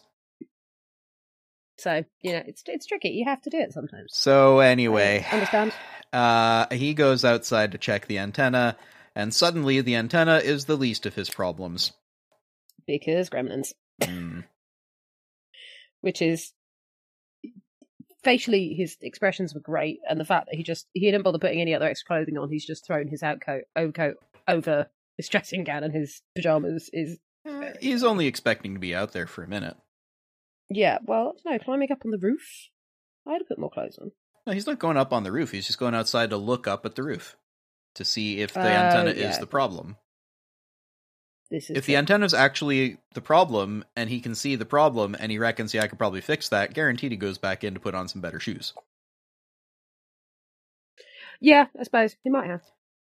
Anyway, so the gremlins have taken over his beloved Kentucky plow. Oh, that plow. And proceed to just brutally murder him. Which is horrible. With the plow. I was wrong. It wasn't the only death in the movie, that Nope. scientist. He was the second one. No, this is death number 2. So even in a children's movie, the black guy dies first. Oh yeah, that's a trope that I don't enjoy. It's not a trope that I enjoy, so I'm calling it out for what it is. An unneeded trope. Yes, it was a black scientist, science teacher. I like that representation, but it's still... Oh yeah. It's still, haha, the black guy died first. Come on. Don't do Maybe that. it was less tired in the 80s. Maybe it was... I don't know. Maybe it was. I don't know pop culture. It probably was less tired in the 80s, and it's just now that we are used to seeing that as a joke and a meme that it's just become very tiring. You know, when you remember when we used to call memes bad jokes? Yeah. Yeah. Still kind of are, frankly. Pepperidge Farm remembers. You see, it's only annoying when other people meme. Or they meme in irresponsible ways. Fine. Meme responsibly, kids. It's much like drinking responsibly. Don't do it irresponsibly. So now, all over town, the gremlins are taking over. There's one in the mailbox. Yep, because that's exactly... I mean, I have to say, I quite like that. That was a fun one. Just bites the dude's hand off. Yeah. And it's the way the priest's just like, everything okay? And you just kind of see him going, shit, I can't get my hand back. Yeah. Shit. There's one... Anybody's Sorry, go ahead. reaction. It's anybody's reaction when they discover that they cannot get their hand back out of a postman. That was pretty real, yeah. I think we've all got our hands stuck somewhere it shouldn't have been. Oh, yeah. There's one rewiring the traffic lights so that they're all green. Oh, which, again, this is kind of a classic movie trope when you have these sorts of impish type demons around. Well, these ones particularly are supposed to be like tech gremlins, right? Yeah. So I get it. But also, let's chalk up a couple of probable off-screen deaths from the traffic accidents. Yeah, so we're at 4 deaths Something now? like, we don't know how many traffic accidents, but we hear at least one. Yeah, so we'll say 4, possibly 5 as an estimate. It's a pretty high body count for a children's movie. Anyway. It's kind of... It's meant to be a horror movie. But it's meant to be what now? It's meant to be a horror movie. Is it? Yeah. Oh. Well, it's kind of a kid's horror movie, but... I guess I don't know what horror movies are. I don't watch a lot of them. It's got all the classic tropes. Yeah, like that one we just went over. Yeah. So back at the police station, the police are still not convinced that Gizmo could turn into 1,000 demon monsters. Frankly, I can't blame them. If somebody told me that, I'd be like, you sure? No, you don't understand. This puppy is the harbinger of the apocalypse. No, look at it. You can tell. Personally, I'd have just gone, it's related to a rabbit. At which point people are like, okay, we know what happens with rabbits. We'll get this dealt with. It's fine. Lydia, you don't understand. This rabbit, if allowed to breed, will end up killing us all. Yeah. Just let the rabbit kill everybody. I think I for one, personally welcome our new rabbity overlords. I for one, won't, unless it's convenient, in which case maybe yes. Yeah, can I, as long as I can still play Minecraft, I'm okay. I can't see why the rabbits would have a problem with you playing Minecraft. Oh, by Minecraft, I mean block video game. I got it down at Emporium. Ah, good old Emporium. It has everything that you need. So, before the police sheriff can be shown how Gizmo multiplies with water, they get a call about the accident that just happened to our xenophobic friend. Oh, poor xenophobic friend. So, like, I didn't like the guy, but I also didn't think he ought to die. He didn't seem too bad. Like, apart from the xenophobia, like, he otherwise wasn't that bad. He was just He's the kind of guy who, like, if somebody invites him along to a barbecue I've invited them to, I'm like, all right, just please keep your friend under control. But yeah, I don't mind him being there. He's not otherwise an issue, just slightly annoying. Just like if someone starts speaking Arabic at my party, please prevent him from saying what he wants to say, please. That's fine. Otherwise, I'm quite happy for him to be here. Just don't say shit. Make sure he does the silence. Maybe I shouldn't tolerate that, but still. Yeah, I mean, sometimes you just kind of gotta in order to keep peace. I guess so. It's unfortunate. So it is. Look, it's Mrs. Deagle in her house. I guess she has a lot of cats. Cats which have names. Moofy, would you like to cover this section? I like this. I can't remember what the names of the characters were. I think one of them was like Pepsi or something ridiculous. No, it's not Pepsi. What is it? Her cats are named after currencies, Moofy. Oh, God. One of them is Kopek. That's right, yeah. One of them is Ruble. Yeah. One is Peso. Which is kind of cute. Yeah, sure. One is Drachma. I didn't hear Drachma, but... I looked it up on IMDb. One of them was named Drachma. See. Not IMDb, Wikipedia, sorry. Yeah. And the last one that I have a name for is Dollar Bill, and she says that one in the movie. Oh, she does. Little Dollar Bill. Thing is, like, as a cat lady... Speaking as your resident, as our resident cat lady, we're looking for some expertise here. Is she, in fact, a good and responsible and loving cat lady? Yes. Like, the house doesn't look messy. They've got food. I mean, I wouldn't feed my cats on the table, but, you know, each to their own on that one. I can have fun with it. I mean, also, it seems a little bit like she's... Because it annoys me with this whole Catwoman trope. With the whole... She's crazy, she lives alone, she just has cats and nobody likes it. Which, you know, as I say, as a Catwoman, I'm like, that's not how it works. We are lovely human beings. You shouldn't be so easy to give out your secret identity there, Catwoman. Dun, dun, dun.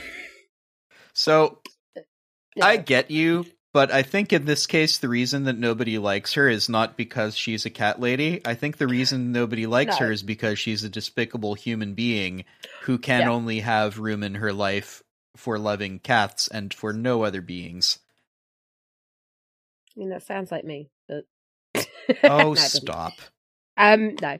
I think it's more that I just always get annoyed with the fact that, you know, the good people are the ones who are dog lovers and the evil people are the ones who love cats. Oh, that I also get annoyed by, but, like, for reference, you are not a bad cat lady. I know. You are like a good cat lady. Usually covered in fur, but often friendly. Until I haven't had my caffeine. That's a sticker. Usually covered in fur, but it's okay, I won't bite. Yeah. Usually I won't bite. Unless I've had my, you know, my inferior to coffee caffeinated drink.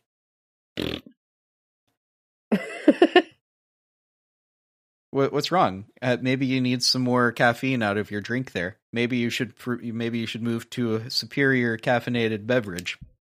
Hey, if you want me to be bouncing off the walls, go for it, but I really wouldn't suggest it. That's okay, we can buy new walls. If this patron thing takes off, then oh man, we're gonna have so many walls. Yeah. So she hates carolers. She does. I don't blame her. What? I don't like people coming to my door to sing at me. I mean, I think again, it's also the whole choir upbringing that I've had that I'm used to hearing Christmas carols, and if somebody came to my door singing them, I would literally just kill them. I wouldn't be a fan. So, for the crime of trying to sing and spread Christmas joy, murder is what you want to do to them. There is only so many times you can hear the song "O Come All Ye Faithful" before you want to scratch your own eyeballs out and kill someone. Oh yeah, it's even worse when they're those pop choir people who come they'll sing the George Michael one at you. Yeah. And don't do this. Whammas is a real thing. And Whamageddon. Whamageddon is a real thing. And last year I managed until the 22nd, and I was very happy about it. Is it last year I got out on like the 4th or 5th day of December, and I'm like, Moofy, you don't understand. Last Christmas, you gave me my heart. But the very next day, you gave it away. I did, but I didn't really have a choice in the matter. There were gremlins coming at me. Have you ever tried to argue with gremlins? No. These are singing gremlins, which are what show up at Mrs. Deagle's door. You see how smooth that segue was? Yeah. It was a pretty smooth... I'm pretty happy with that one. I mean, to be honest, I think my reaction would be the same as hers if I was carrying a glass jug. Yeah, sure. So her plan was to just splash water on the people in the middle of winter. Because that's kind. Though we have assessed that she is. Not just to tell them to fuck off. You could tell them to fuck off. Yeah. Or call the police as a nuisance. Like, no, I don't want them here. You're going to have a tough time convincing the police that this is a noise nuisance. Yeah. But, like, I find it very stupid. Like, having, as a viewer, you're watching it going, don't do it, don't do it, don't do it, don't do it. Yeah. She does lock every door in the door, seemingly forgetting that she has a cat flap. Yeah. But weirdly, I totally buy and empathize with her fear here. I empathize with her as like a frightened old lady who's not ready to die. Which is that's thing I think you're meant to in this bit. Yeah. But it's still hilariously funny seeing what happens next. Again, I think she's awful. I think she's a terrible person, but you don't want her to die. No. There's a limit. Like, there are plenty of people I don't like, but I don't want them dead. Yeah, and those people are not caroling at your door. Those are the people you want dead, as we've previously established. Yeah, I just want the carolers dead. So, of course. It was weird for me to feel like this person who's been set up as this one-dimensional Cruella de Vil-esque super villain lady is now just this frightened old woman who believes she's about to die and doesn't want to. Yeah, and you can't help but feel sorry for her, really. Like, it's really hard to continue to dislike her in this scene. Right. Because now we have a new villain, the Gremlins, who messed with her Stena Stairlift. Her unbranded chairlift. That Stairlift isn't even funny, though. There's no way to make that funny. Her unbranded solo escalator. Solo stair-based escalator. Okay, and due to gremlins messing with it, she flies out of her top story window, presumably to her death. Yeah, which is perfectly understandable. So the police show up, by which I mean they were driving past to get to Xenophobe's house, and her body just flies directly into the road in front of them, sorry. And then death, I assume. So that's the 5th death in the movie. The police show up in time to witness it, but the gremlins cut their brake lines. Because for one, I have to say these gremlins understand a lot of mechanical intricacies. Yeah, they learned a lot very quickly. Yeah. Like, are they super smart? They were born yesterday. Literally. Well, no, they were born today. I guess they were born last night. Yeah. I guess midnight is weird for that, because this morning technically, because it's been after midnight this morning. But last night, if you're counting it, don't feed them in the morning or in the evening, because that's also technically after midnight. Just don't feed them. Just never feed them. They don't deserve food. No food. Bad food. So the town's Santa Claus man is being attacked by gremlins, and maybe, given that the police are like right there, maybe they should help. Maybe they should, Possibly. they're right there. But they don't. No, they run away. They roll up their car window, of course, and they peace out. Yeah. It's just insane. And miracle of miracle, Billy's foreign-made car is working. Because only the foreign-made car will survive. Yeah, maybe. Possibly. So cut to Mr. Peltzer trying to get through to his wife on the phone from gas station. also making a sale to the attendant of a smokeless ashtray. Oh god, that ashtray. So cut to Dory's Tavern again. We're getting some rapid cuts because things are getting heated up. It's Cut to Dory's Tavern where the gremlins are having a party, and for some reason Kate is serving them, just like as if they're normal patrons. Oh, well, she does look terrified, but yeah, that I kind of don't understand at all. How are they ordering? They don't speak words. But do they? No, I guess they do, kinda. What they do, because they say num-nums. I guess that's right. They do say some words. But never mind that. It's a party. Woohoo. And I'm not going to lie, aside from the rampant property damage, this looks like a really fun party. Oh, yeah. Like, that's like people hanging off the ceiling fans, and yeah. Like, I've been to parties like this. It's kind of rad.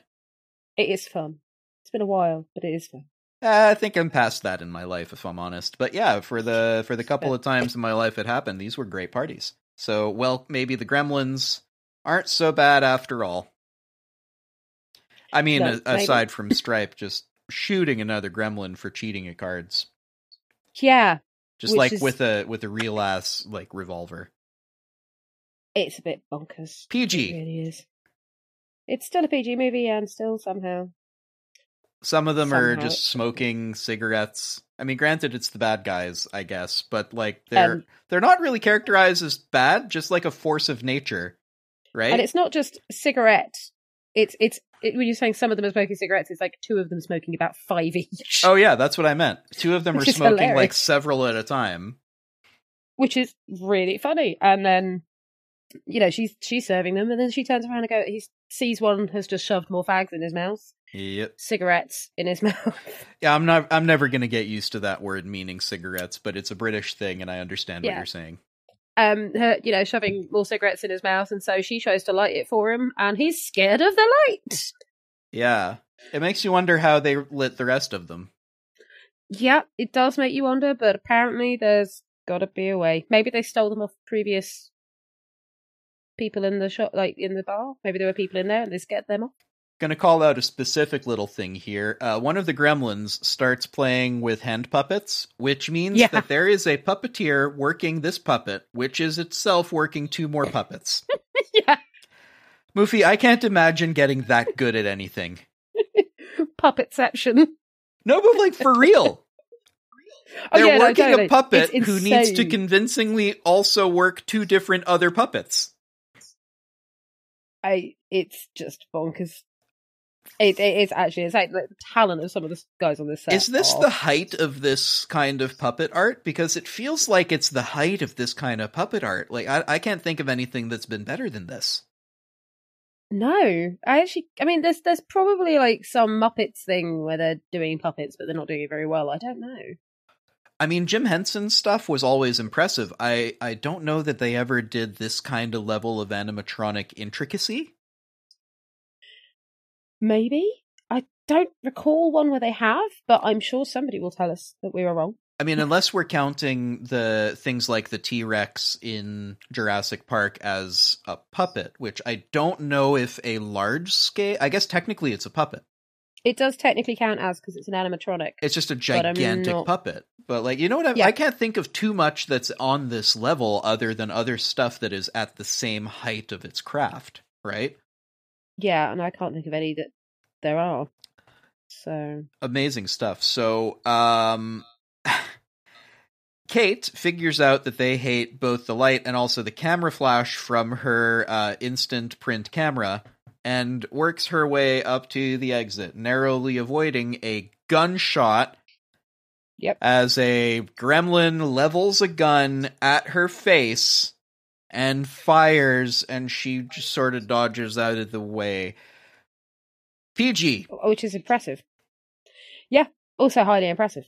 So, I guess, yeah. Or lucky, or just, oh my god. Guns make me so nervous in movies. Guns make me so nervous in movies, right? Some kid somewhere, guaranteed, has seen this, and then has sort of accidentally discovered their parents' handgun and done something awful. Guaranteed that this has happened at least once. So, like, fuck, yeah. Right? I don't like actual guns in children's movies. I don't.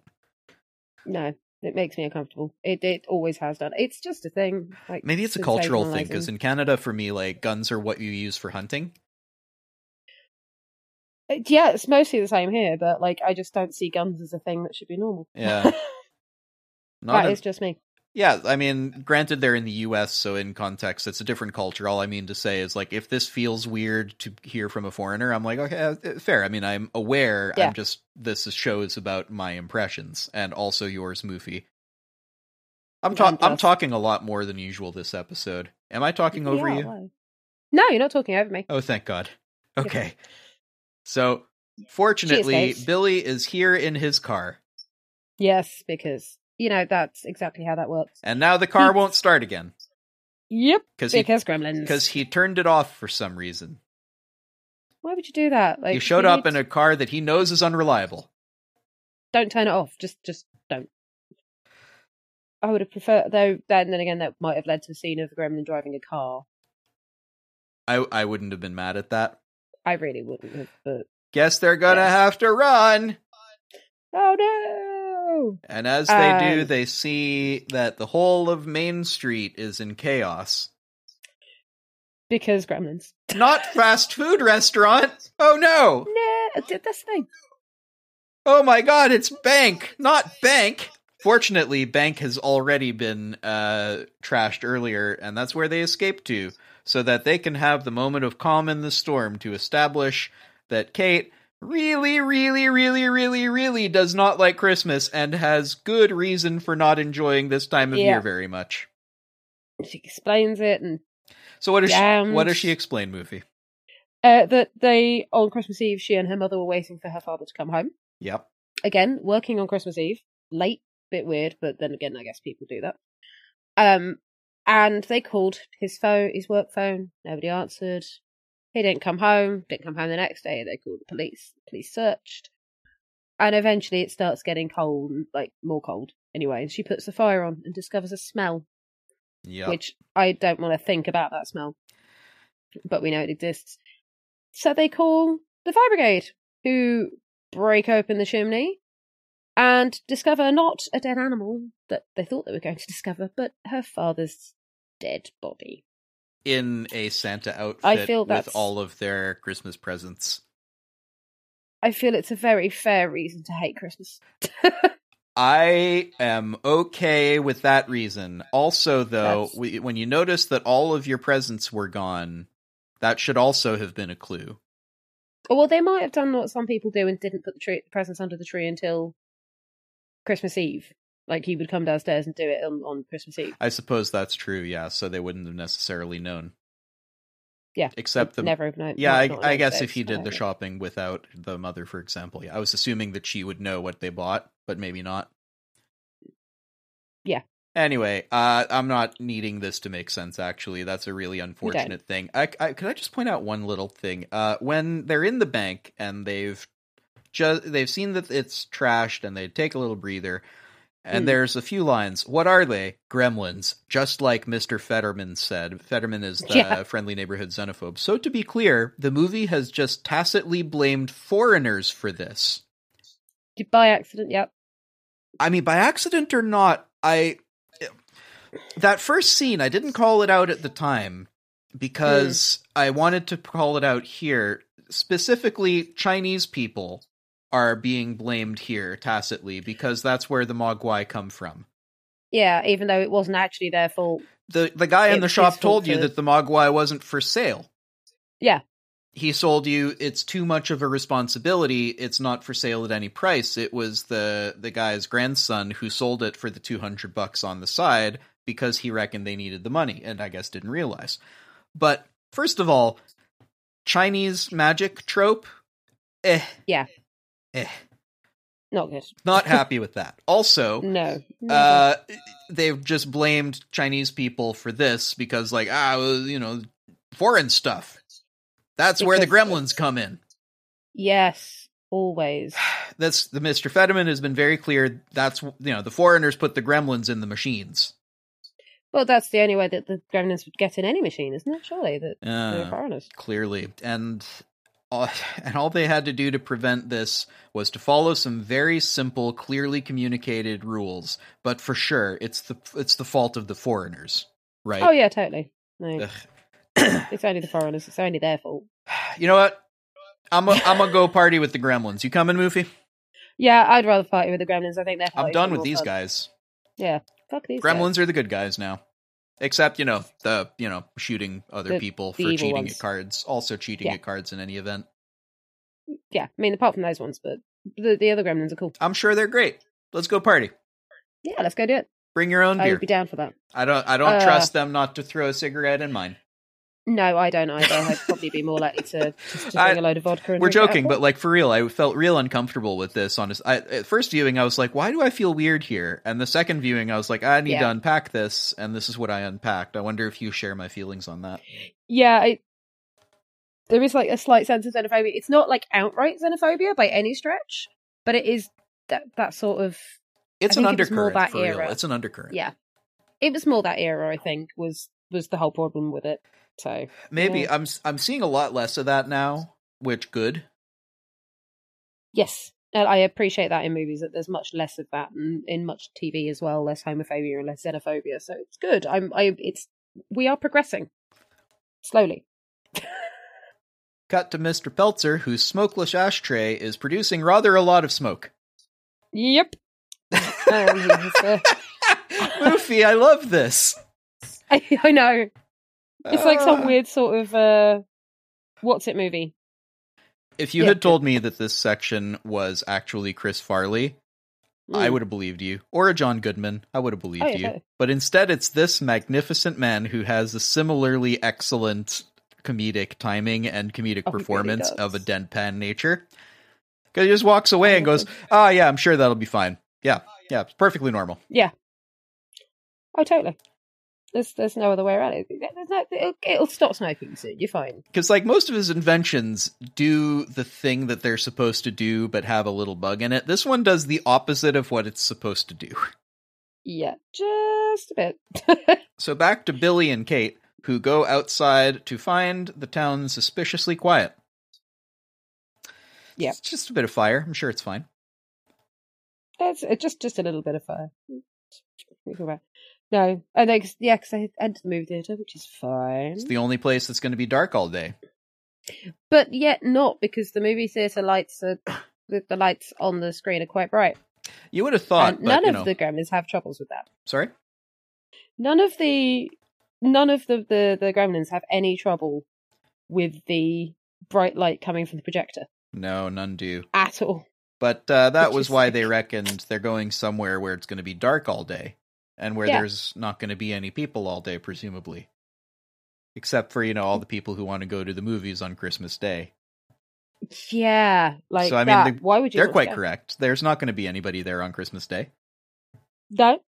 That's possibly the only place in this town that seems to be closed on Christmas Eve. True. So, guess they really like Snow White and the Seven Dwarfs, because that's what you would play at Christmas in your small town cinema with one screen. I have to say, I quite like this scene, though. It is okay. So inside the cinema, I was laughing so hard.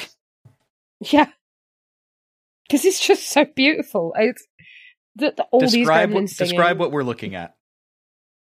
So you've got the Gremlins kind of managed to end up putting on the second or the fourth reel of Snow White, and they end up singing along with the Hi-Ho, It's Off to Work We Go song, which is just... which you've never known definitely should not be on Reel 4, but okay. Definitely not, but we don't... It's fine. Like, we'll allow it. For those youngins who haven't been to a film cinema, what happens is there's not enough film on a typical reel of film to play an entire feature-length film, so... At certain points, the projectionist needs to swap out a new reel for the old one. So they start it to spinning at a point where there's like a little flash in one corner. You can see it if you're watching old movies sometimes that have been transcoded from the film bit. and it tells them Yep. you need to now change to the new reel. And you might have a couple of frame skips or something, but generally speaking, that's how it's done.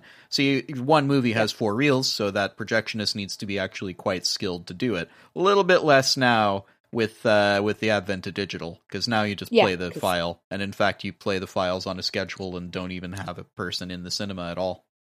Which is a shame, because that's a lost art now. But... a lost craft, I'd say. I don't know if there's an expressive quality to projectionism, you know what I mean? I mean, definitely a lost skill, at least. Oh, for sure, yeah. I think it's super unfortunate that a lot of people can't do that anymore. But this whole scene is wonderful because the gremlins in here, it just struck me that every single gremlin in this cinema, in every single seat, which is packed, is an individually crafted object made by an art department. And each one has like individual details, like this one's wearing a little vest, and this one has discovered some sunglasses somewhere, and that one burned his hair somehow, and that one's carrying a knife, and that it is, you know what I mean? Like each one of them has a little, like, you could name them. Yeah, which is, I love that, and I want to believe that it's all puppets, but I suspect that bit may have been people dressed up in vague gremlin-shaped outfits towards the end. I think they if it's me, if I'm in that department, I'm saying we made like 40 prototypes before we committed to the ones we were using as the main ones. Let's throw those ones in the seats at the back. Yeah. So, I mean, I think they're still objects. I don't think they're people. I think they're still like, they made this thing happen, right? Well, maybe. That wasn't something I kind of found information about. Me neither. I'm one just of them was wearing Mickey Mouse's. I hope. Sorry, I cut you off. I do when one of them was wearing? Mickey Mouse's. Yes, I saw that. That was wonderful. Just so cute. So I've never been to a sing-along viewing of a film before, but now I'm kind of tempted. This looks legitimately fun. It does look hilarious. I would love to go see Rocky Horror live. Not live, but you know what I mean? A proper Rocky Horror showing and stuff. But already on the list movie. And at the moment, with everything. Yeah. So Billy and Kate take advantage of the gremlins' distraction to just so much arson. Yeah, I was about to say, they're just going to commit arson, like quite seriously commit arson. Like they burned the building down. Yeah. They go to where the, I mean, I guess they just know for some reason where the gas is. Maybe they worked here? I guess that it's reasonable that they might have worked a few shifts there as teenagers or something. You know, it's a small town, you know. If you have a weekend job, it's probably going to be somewhere like that. Yeah. I totally get it. So maybe they know where it is. Okay, or one of them. Fine. So, but anyway, they just turn on the gas, and then as Stripe decides to go find some more snacks across the road, because they're out of popcorn, because they ate all the popcorn.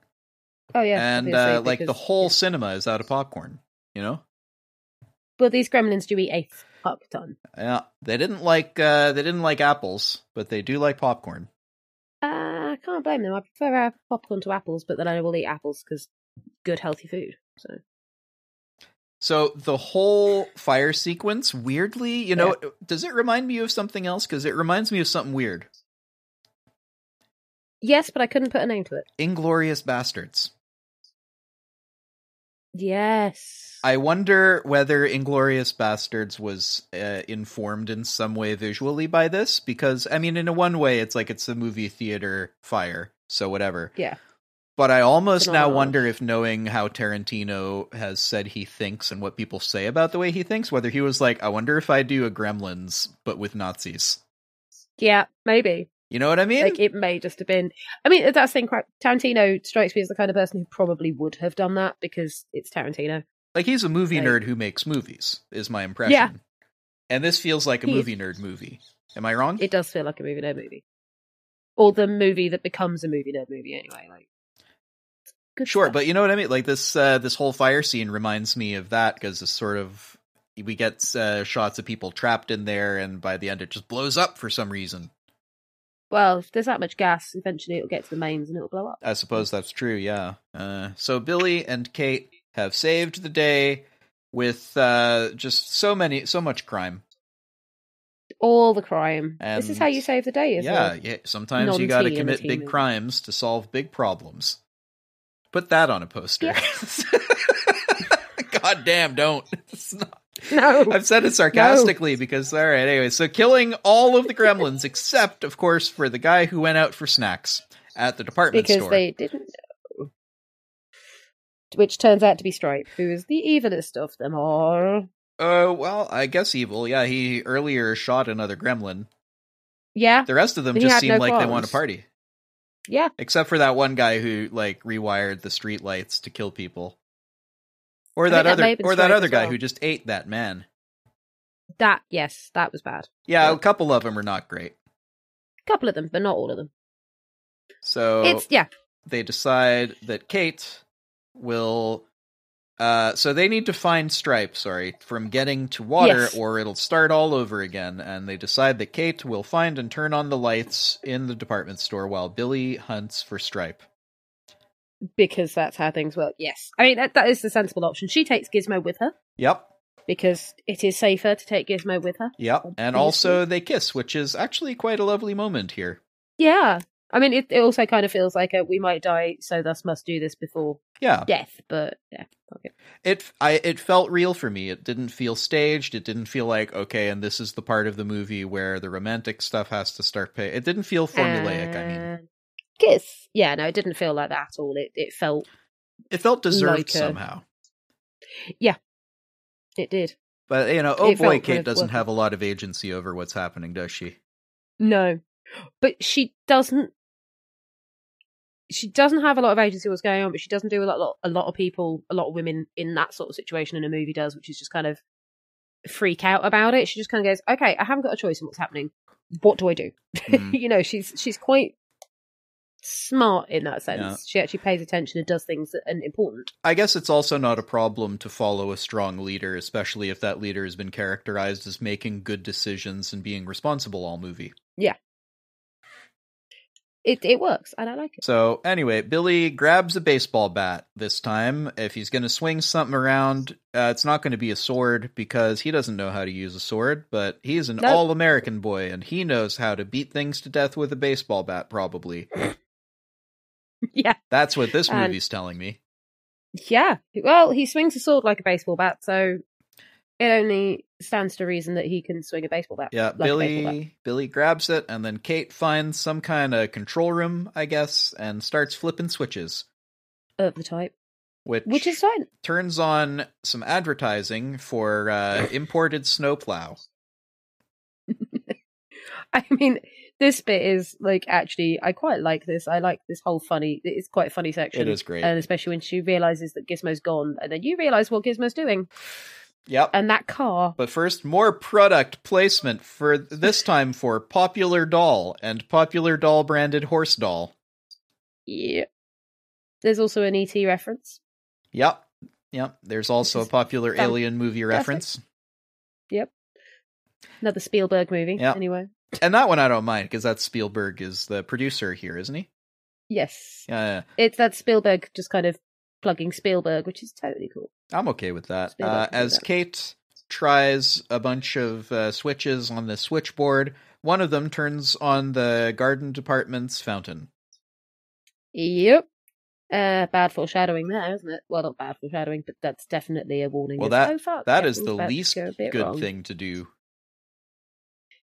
Yep, but none of those switches are labelled, so problematic. I'm not really surprised. Like, that's bad health and safety. That the labels, there are no labels on those switches. If somebody, if the only thing that they do is turn on and off the water and on and off the lights and on and off the sound, then it's not really a health and safety issue. It's just it's confusing for no reason. Yeah, it's badly labelled, and you should get on with the labelling because you need the labels. Have an intern do it. Also. But the thing is, if you don't know that those switches are specific places, if somebody goes, turn off the one for, like, the kids department, there's a light bulb that needs changing. Yeah. You turn it off, and then someone comes in and goes, oh, that light switch is on. They don't know off. They don't specifically know where it's for, so they might just go, oh, okay, have no idea about this person changing a light bulb, flick it on. Oh, I agree. I agree entirely. I'm suggesting it doesn't take much to hire a local kid from the high school and say, right, your job today, I'll pay you $50 and you label just all the switches. Label this shit. right? Great, do that. Yeah, that is your job, mate. So Yeah. Stripe is now in the hardware store department and is throwing circular saw blades at alarming speed. Yeah. He's slightly terrifyingly strong. He half embeds this thing into Gyprock. Yep, which definitely is something that you want to run away from. Not the Gyprock, the fact that he's able to throw this thing with that kind of force. Yeah, it's scary. It's the first time where they're presented as like menacing rather than just like Jokerish in their randomness, right? Yeah, and it kind of shows at that point. I think that's partly where the Mogwai thing comes from. I really want to say, like, I want to believe that anyway, is that they are called that because of what they can become, not because of what they are in their younger stage, like their fluffy stage. I guess maybe. Their fluffy stage is adorable. I guess maybe. Still, now in the sporting goods section, Billy gets hit with a baseball from one of those pitching machines directly in the spine. Yep. He becomes paralyzed from the neck down. End movie, roll credits. So now stuck in a wheelchair for the rest of his life. For real, do you have any idea how those things can pitch at 120 kilometers per hour? That's 100 miles per hour for you colonial types. Thank you. Because I don't know kilometers per hour to miles per hour. Which is funny because I'm the colonial type and Canadian as compared to the British one. That's funny. Yeah. So, but like for real, those pitching machines are intended to pitch up to speeds that are major league. And those things can go like 100 miles per hour, 95 miles per hour. If you get beamed with one of those things in the spine, you're not getting up for a minute. No. Well, he doesn't. He doesn't get up for a minute. But like when I say, I mean, understand my dramatic understatement here. I mean, you've undergone serious injury. Yeah. I mean, it's movie language. It's movie land. They get away with things. He has an adamantium spine. He does. Really. That's fine. He's Wolverine. So these things, so he's thrown back into glass shelving and just beaten into a pulp. Yeah, which is lovely. And shot in the bicep with a crossbow bolt. Which doesn't seem to be anywhere nearby or causing him any issues in like a few seconds. But yeah, you should not be able to bend that arm in a minute. No. And he should be in a lot more... Also, why does this store have ahead. proper crossbows? Why does this Emporium have proper crossbows? Sporting goods. Oh, sorry, it's America. Yeah. I forget this. You can buy those in Canada, too. You can't buy them in the UK. Well, you can. No, in the UK you can. It's just that it's... I don't know what the rules are on crossbows, actually, but I know you can buy them in the UK. Yeah, no, I mean, you just can't buy them that easily at like a sporting goods. Oh, no, you couldn't just walk in and be like, 1 weapon, please. Yeah. 1 weapon, good sir. Is that the ammunition that kills multiple human beings at once? Oh, great, I'll have 6. Please, thank you. Planning to do some hunting? Yeah, kinda. I'm not making a joke with that. I'm not doing it. It does, but come back, movie. It's okay. It's safe here. But he should not be using that arm, and that does not cause any issues. Bear in mind, this doesn't take away from the fact that I love this movie. It's just some bits in it I'm like, you shouldn't be able to do that. Yeah, I mean, some of it I think maybe is cultural, but some of it is also... if I'm misunderstanding American culture, I'm hoping someone's going to tell me. But also, it's like a perfectly normal thing to find a crossbow in a sporting goods store, though that one is quite small. That's a baby crossbow. That's a crossbow for midgets. Well, that's a hand crossbow. It's like you can find those, a crossbow for ants. Yeah, but it's small enough for the gremlin to hold, and the gremlin is shown as being like half the height of a human. So it would have to be a child crossbow. I guess that might be, like a hand crossbow. A child's hand crossbow. Yeah, I guess maybe, which is, again, slightly concerning. You can buy those. But yeah. So, shoots him in the arm with the crossbow. Yeah, with the crossbow, with the weapon intended to be used by children. And now Stripe has a chainsaw, which Billy blocks with a wooden baseball bat. Yeah. Mufi, have you ever used a chainsaw? I have used a circular saw. Yeah, so pretty similar. I've used a chainsaw, and if you just got a bat, it wouldn't stop it. It wouldn't stop it. But, it absolutely shouldn't have worked, but I guess movies plus baseball bat is code for America #1. Yeah, apparently. Go America. When I first saw that, after however many years, I was thinking, well, that's not possible, because obviously when you're younger, you don't think about that sort of stuff quite as much. And I just kind of went, well, maybe it's a steel baseball bat. Nope, it's not. A steel would be super unusual for a baseball bat. Aluminium. Yeah, well, that sort of came about as a thing in the mid-90s. I remember it being a new thing in the mid-90s. Fair enough. And but they've always been non-wooden. banned in pro competitions. Fun fact, because you give something like a carbon fiber or an aluminium bat to a pro, and it's a home run every time.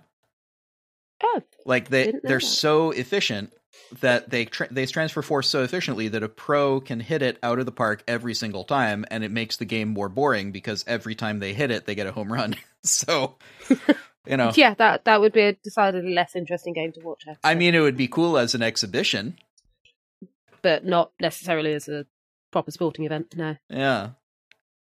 It's almost like if you seek high performance at any cost, you sort of end up self-defeating the sport that you're attempting to compete at. Which is not good. It's not. Who would have thought? No. So Kate has managed to find... Sorry, go ahead. Oh yeah, Kate's managed to find the light switches, isn't she?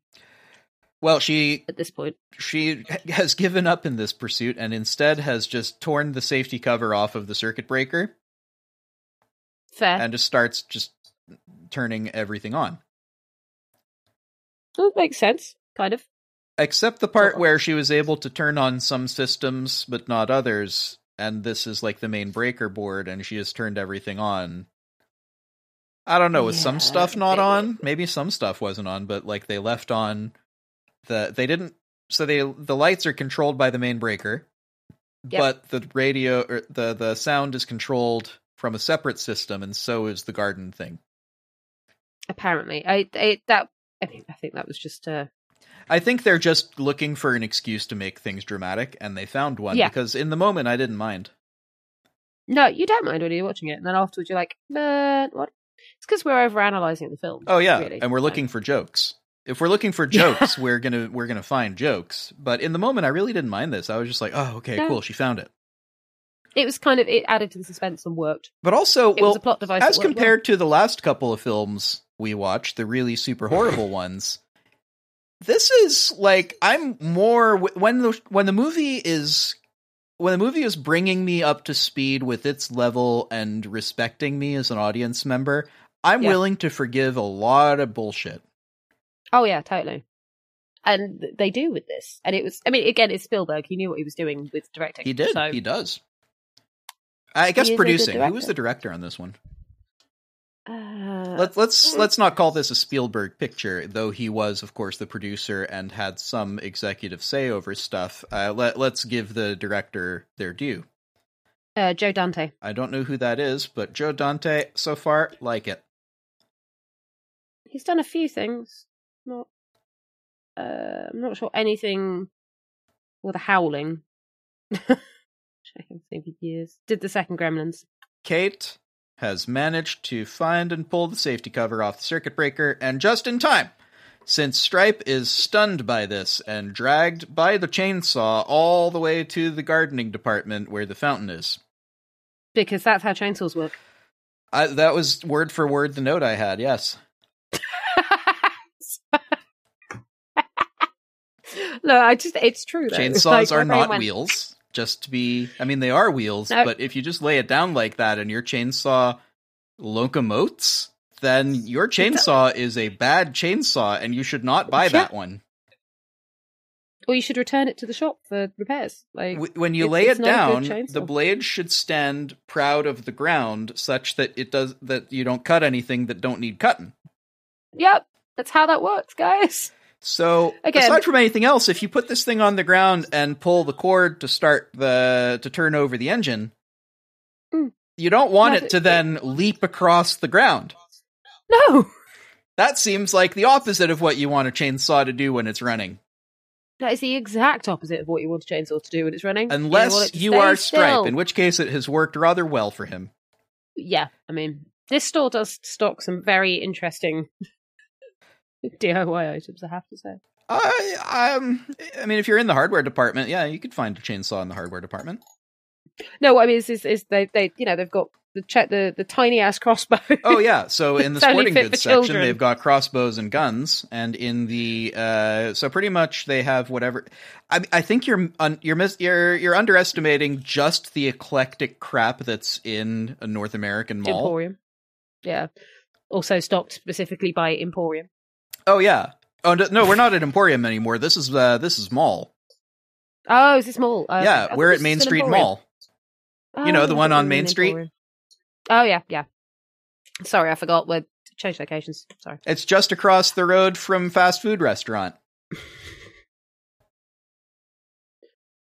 But, yeah. Is that an insistent gag now? Is that how that works? It's become an insistent gag. Are we just going to keep repeating it over and over until it's still funny? Was it ever funny? It was funny at the start. I'm not sure how funny people are going to find it now. But we'll find out. I'm not sure how funny I find it now. Let's stop doing that. Yeah, so that chainsaw drags him, coincidentally, to the garden department. Oh, no. That's where the fountain is. Yep. That's not what we need. Fortunately, Billy has arrived. But Stripe has a gun now. Yep. That's not good. Which is, you know, he does know the word gun. He does. So, this one's actually reasonably realistic because, like, let's remind ourselves, pre-Columbine US, you could totally buy a gun and ammunition in the same store on the same day. Easily. Depending on the state, right? But, like, we don't know where these guys are. No. They're on Main Street, USA, which could be anywhere. That's the whole point. So, Stripe is a terrible shot, though, and that's great for Billy. I mean, that's understandable. He is a small gremlin holding another small gun.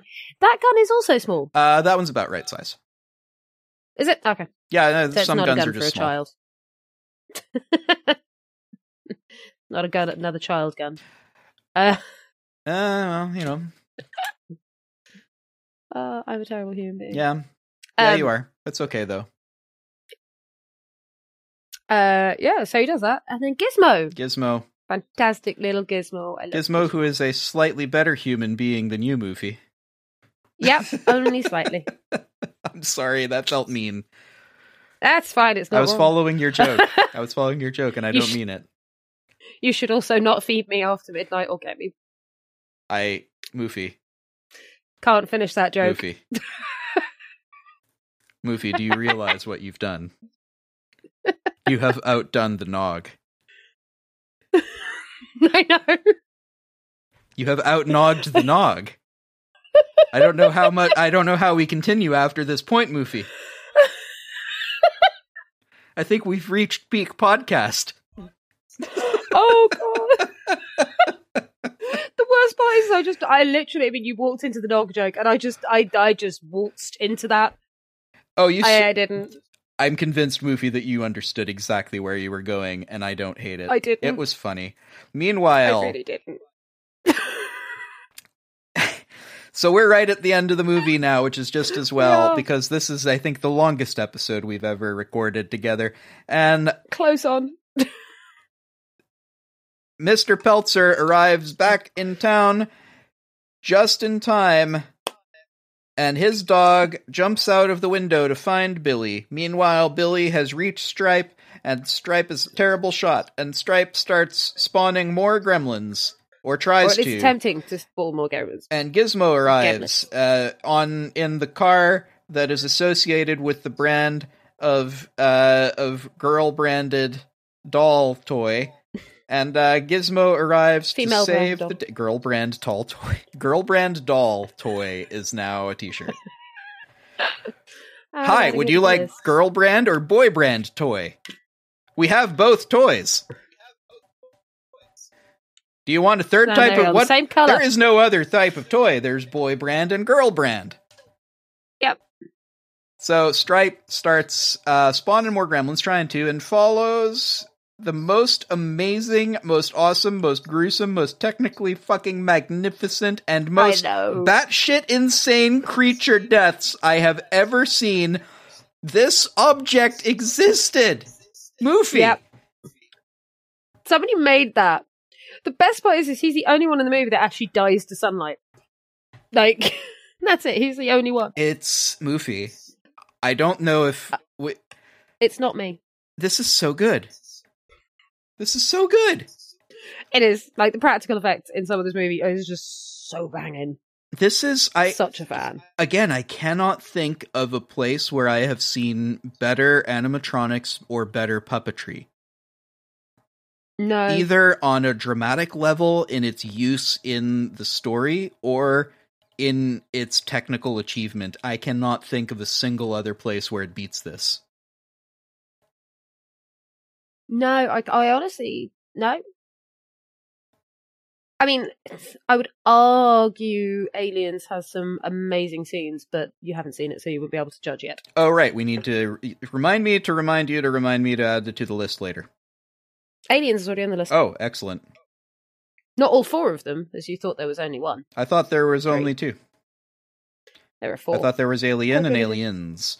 As we wrap up, Resurrection. The news is Moofy, was this all just mass hysteria all along? Oh yeah, no, the entire town was imagining these creepy little, that is just one of those things that makes me laugh, because whenever you have something in a movie or in a TV show that is unexplained and strange, it's always explained away as mass hysteria. Yeah, because next episode they need to be able to go back to 0. Yeah. But the police officers, those two both saw the thing, and like their car flipped due to and they're still calling it. But it's not clear that they're dead. No. They might just be badly hurt. I'm hoping they're just real badly hurt, but like Dead would you never know. Dead would explain why because anybody who's seen the Gremlins is either the Peltzer family or the police officers. Nobody seems to have seen them. I guess Kate, but yeah, you know what I mean, though. Yeah. Yeah. Well, no, because what's her face, Mrs. Yeah, but she's not around Regal. Anymore. No, everyone who's actually seen them. Who could report to a newscaster is what I mean. Who could you point a camera at after the fact and be like, so what happened? And they would be able to tell you what actually happened. Yeah, literally next to no one. Like 4 people, and they're all related to one another.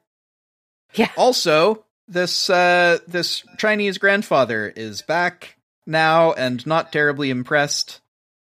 That I think the exact line is, this is the guy who sold me the Mogwai. Sold is a very interesting choice of words, as he takes $200 in cash and throws it onto their couch.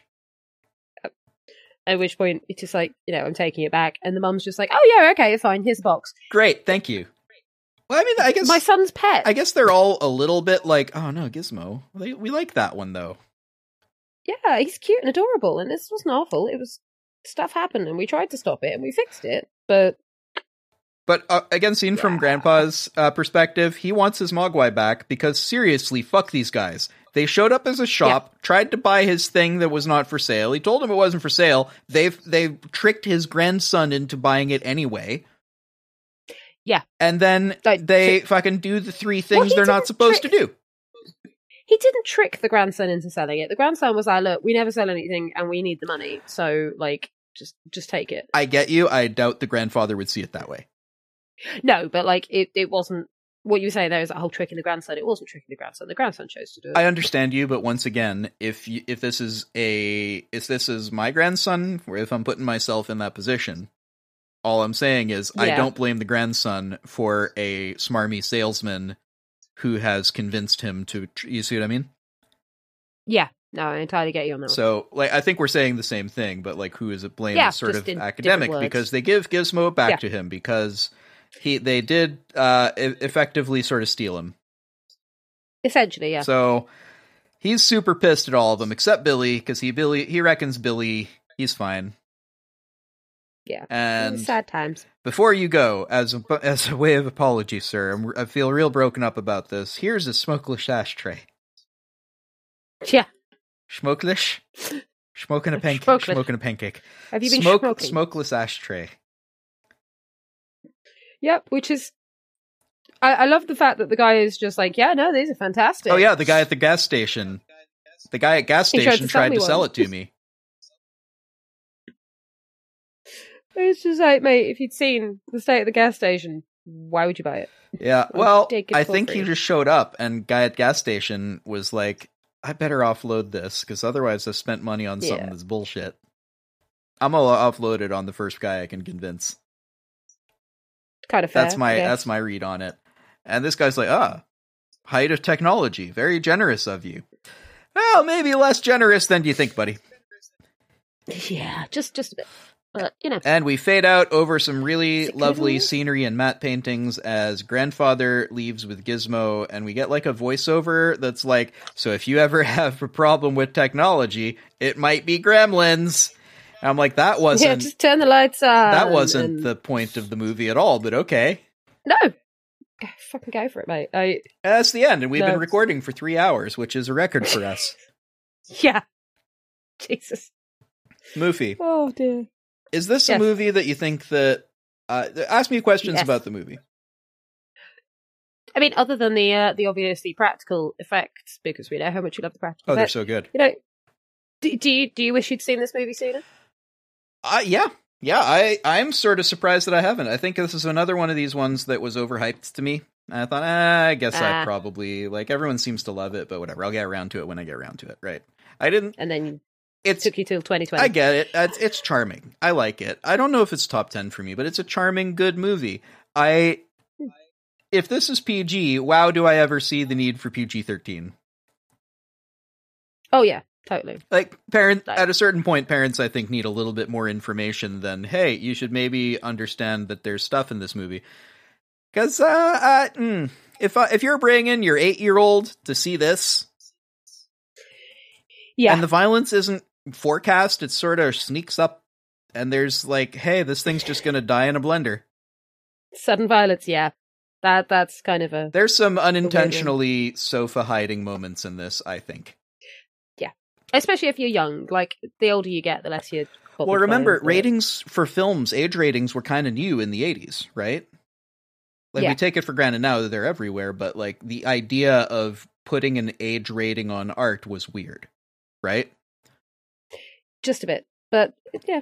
I guess we're used to it, but it would be as weird today as saying, like, oh, we should really put an age rating on books. Yeah, that would be weird. Right, and that's what people were saying at the time. Like, no, you don't get to put an age rating on artistic works. Sorry, you don't get to put an age rating on paintings. You don't get to put it on cinema. But because there's a mass market aspect to it, I guess they decided, well, you know, a rating doesn't predispose people to not seeing it. It just gives parents an ability to discern what is and is not appropriate for their children. So if we're giving information... kind of age rating. If it's an information thing, then you're fine. So, you know, and if there's penalties for like a 12-year-old trying to sneak into an 18-rated movie, then all right, you know. Yeah. But yeah, I see the need, right? Because there were a couple of moments in there that are going to stick in my memory, and I'm a grown-ass man. Yeah. I'd hope so. Supposedly. Theoretically, yeah. But you know what I mean? It's like, if I were 8 and watching this, I think I would have hidden behind the sofa a bit, you know? Yeah, just a bit. Like, it does have some real kind of, oh shit moments, but you get that. Yeah. I thought it was excellent. I really did. And if I would call this PG-13. I would say, like, yeah, if your kid is below 13, you're going to want to watch this whole thing before you have them watch it. Exactly. And I just like it. It's good. It's charming. It comes across as joyful. I can tell that the people who made this love making this, and I like that in any art. I like feeling the sense that the people who made it are passionate about the thing that they made. And it strikes me as a movie that people who made it together would watch together and be like, you remember working in the shop that day? God, the model shop was crazy, wasn't it? In a way that maybe on on Blood Rain, even the people in the costume department might watch the movie and go, well, at least the clothes were good. Which, it was, I just thought it was a very good movie. I like Gremlins, yeah. Is this like one of your favorites? And have I just said, yeah, it was all right? Yeah. I know. The thing is, everyone has their own different views. And for me, this is one of my favorites because I love the character design and I think it's cute as fuck. Oh, yeah. But, like, it makes you happy. Like, I'm not gonna... Oh, I was howling with laughter on several occasions on the first watch through, let's be clear. Right? I enjoyed my time with the movie. Yeah, and it's good. And it is one of, as I say, it's legitimately one of my favourite movies just because I like it. I'm a big fan of it. I like the character design. I like the puppetness things. But that's just me. We likes the puppetses. So, but we're not going to talk too much more about it. I think we've been unusually in depth, which is like even crazier than usual for us. Yeah, which is, I mean, it is fucking mental. It's not a long movie. We've spent twice as long talking about the movie as the movie is. Yeah, well, God, yeah, we have as well. I know, that's not hyperbole. Literally, we're at the 3-hour mark now, recording-wise. The episode's probably not going to be that long. No, because there was a whole section that we had to cut out. Yeah, that's okay, though. It's fine. So, Moofy, as we leave, let's remind everybody that we have a Patreon now. And you can... We do. Yeah, where can they find the Patreon? You can find it at patreon.com/1forpaul. And you can find us on Twitter at 1forpaul. And you can, if you want to order like the weirdest, creepiest, amazing deer head picture on some various stuff. I bought a sticker from it and it was reasonably priced and I got it. And I'm trying to find something suitably good to stick the sticker to. If you want one of those. Yeah, I think you should. Like, we're pretty badass. Yeah. Where do they go for those, Moofy? You go to etsy.com/Moofy Makes. And that's all we've got for you this week. Yeah. Thank you for listening to One for Paul. Yeah. And thank you for joining us again and listening to our ramblings. And we'll see you next time. Bye. Bye. You should also not feed me after midnight or get me PG, ladies and gentlemen.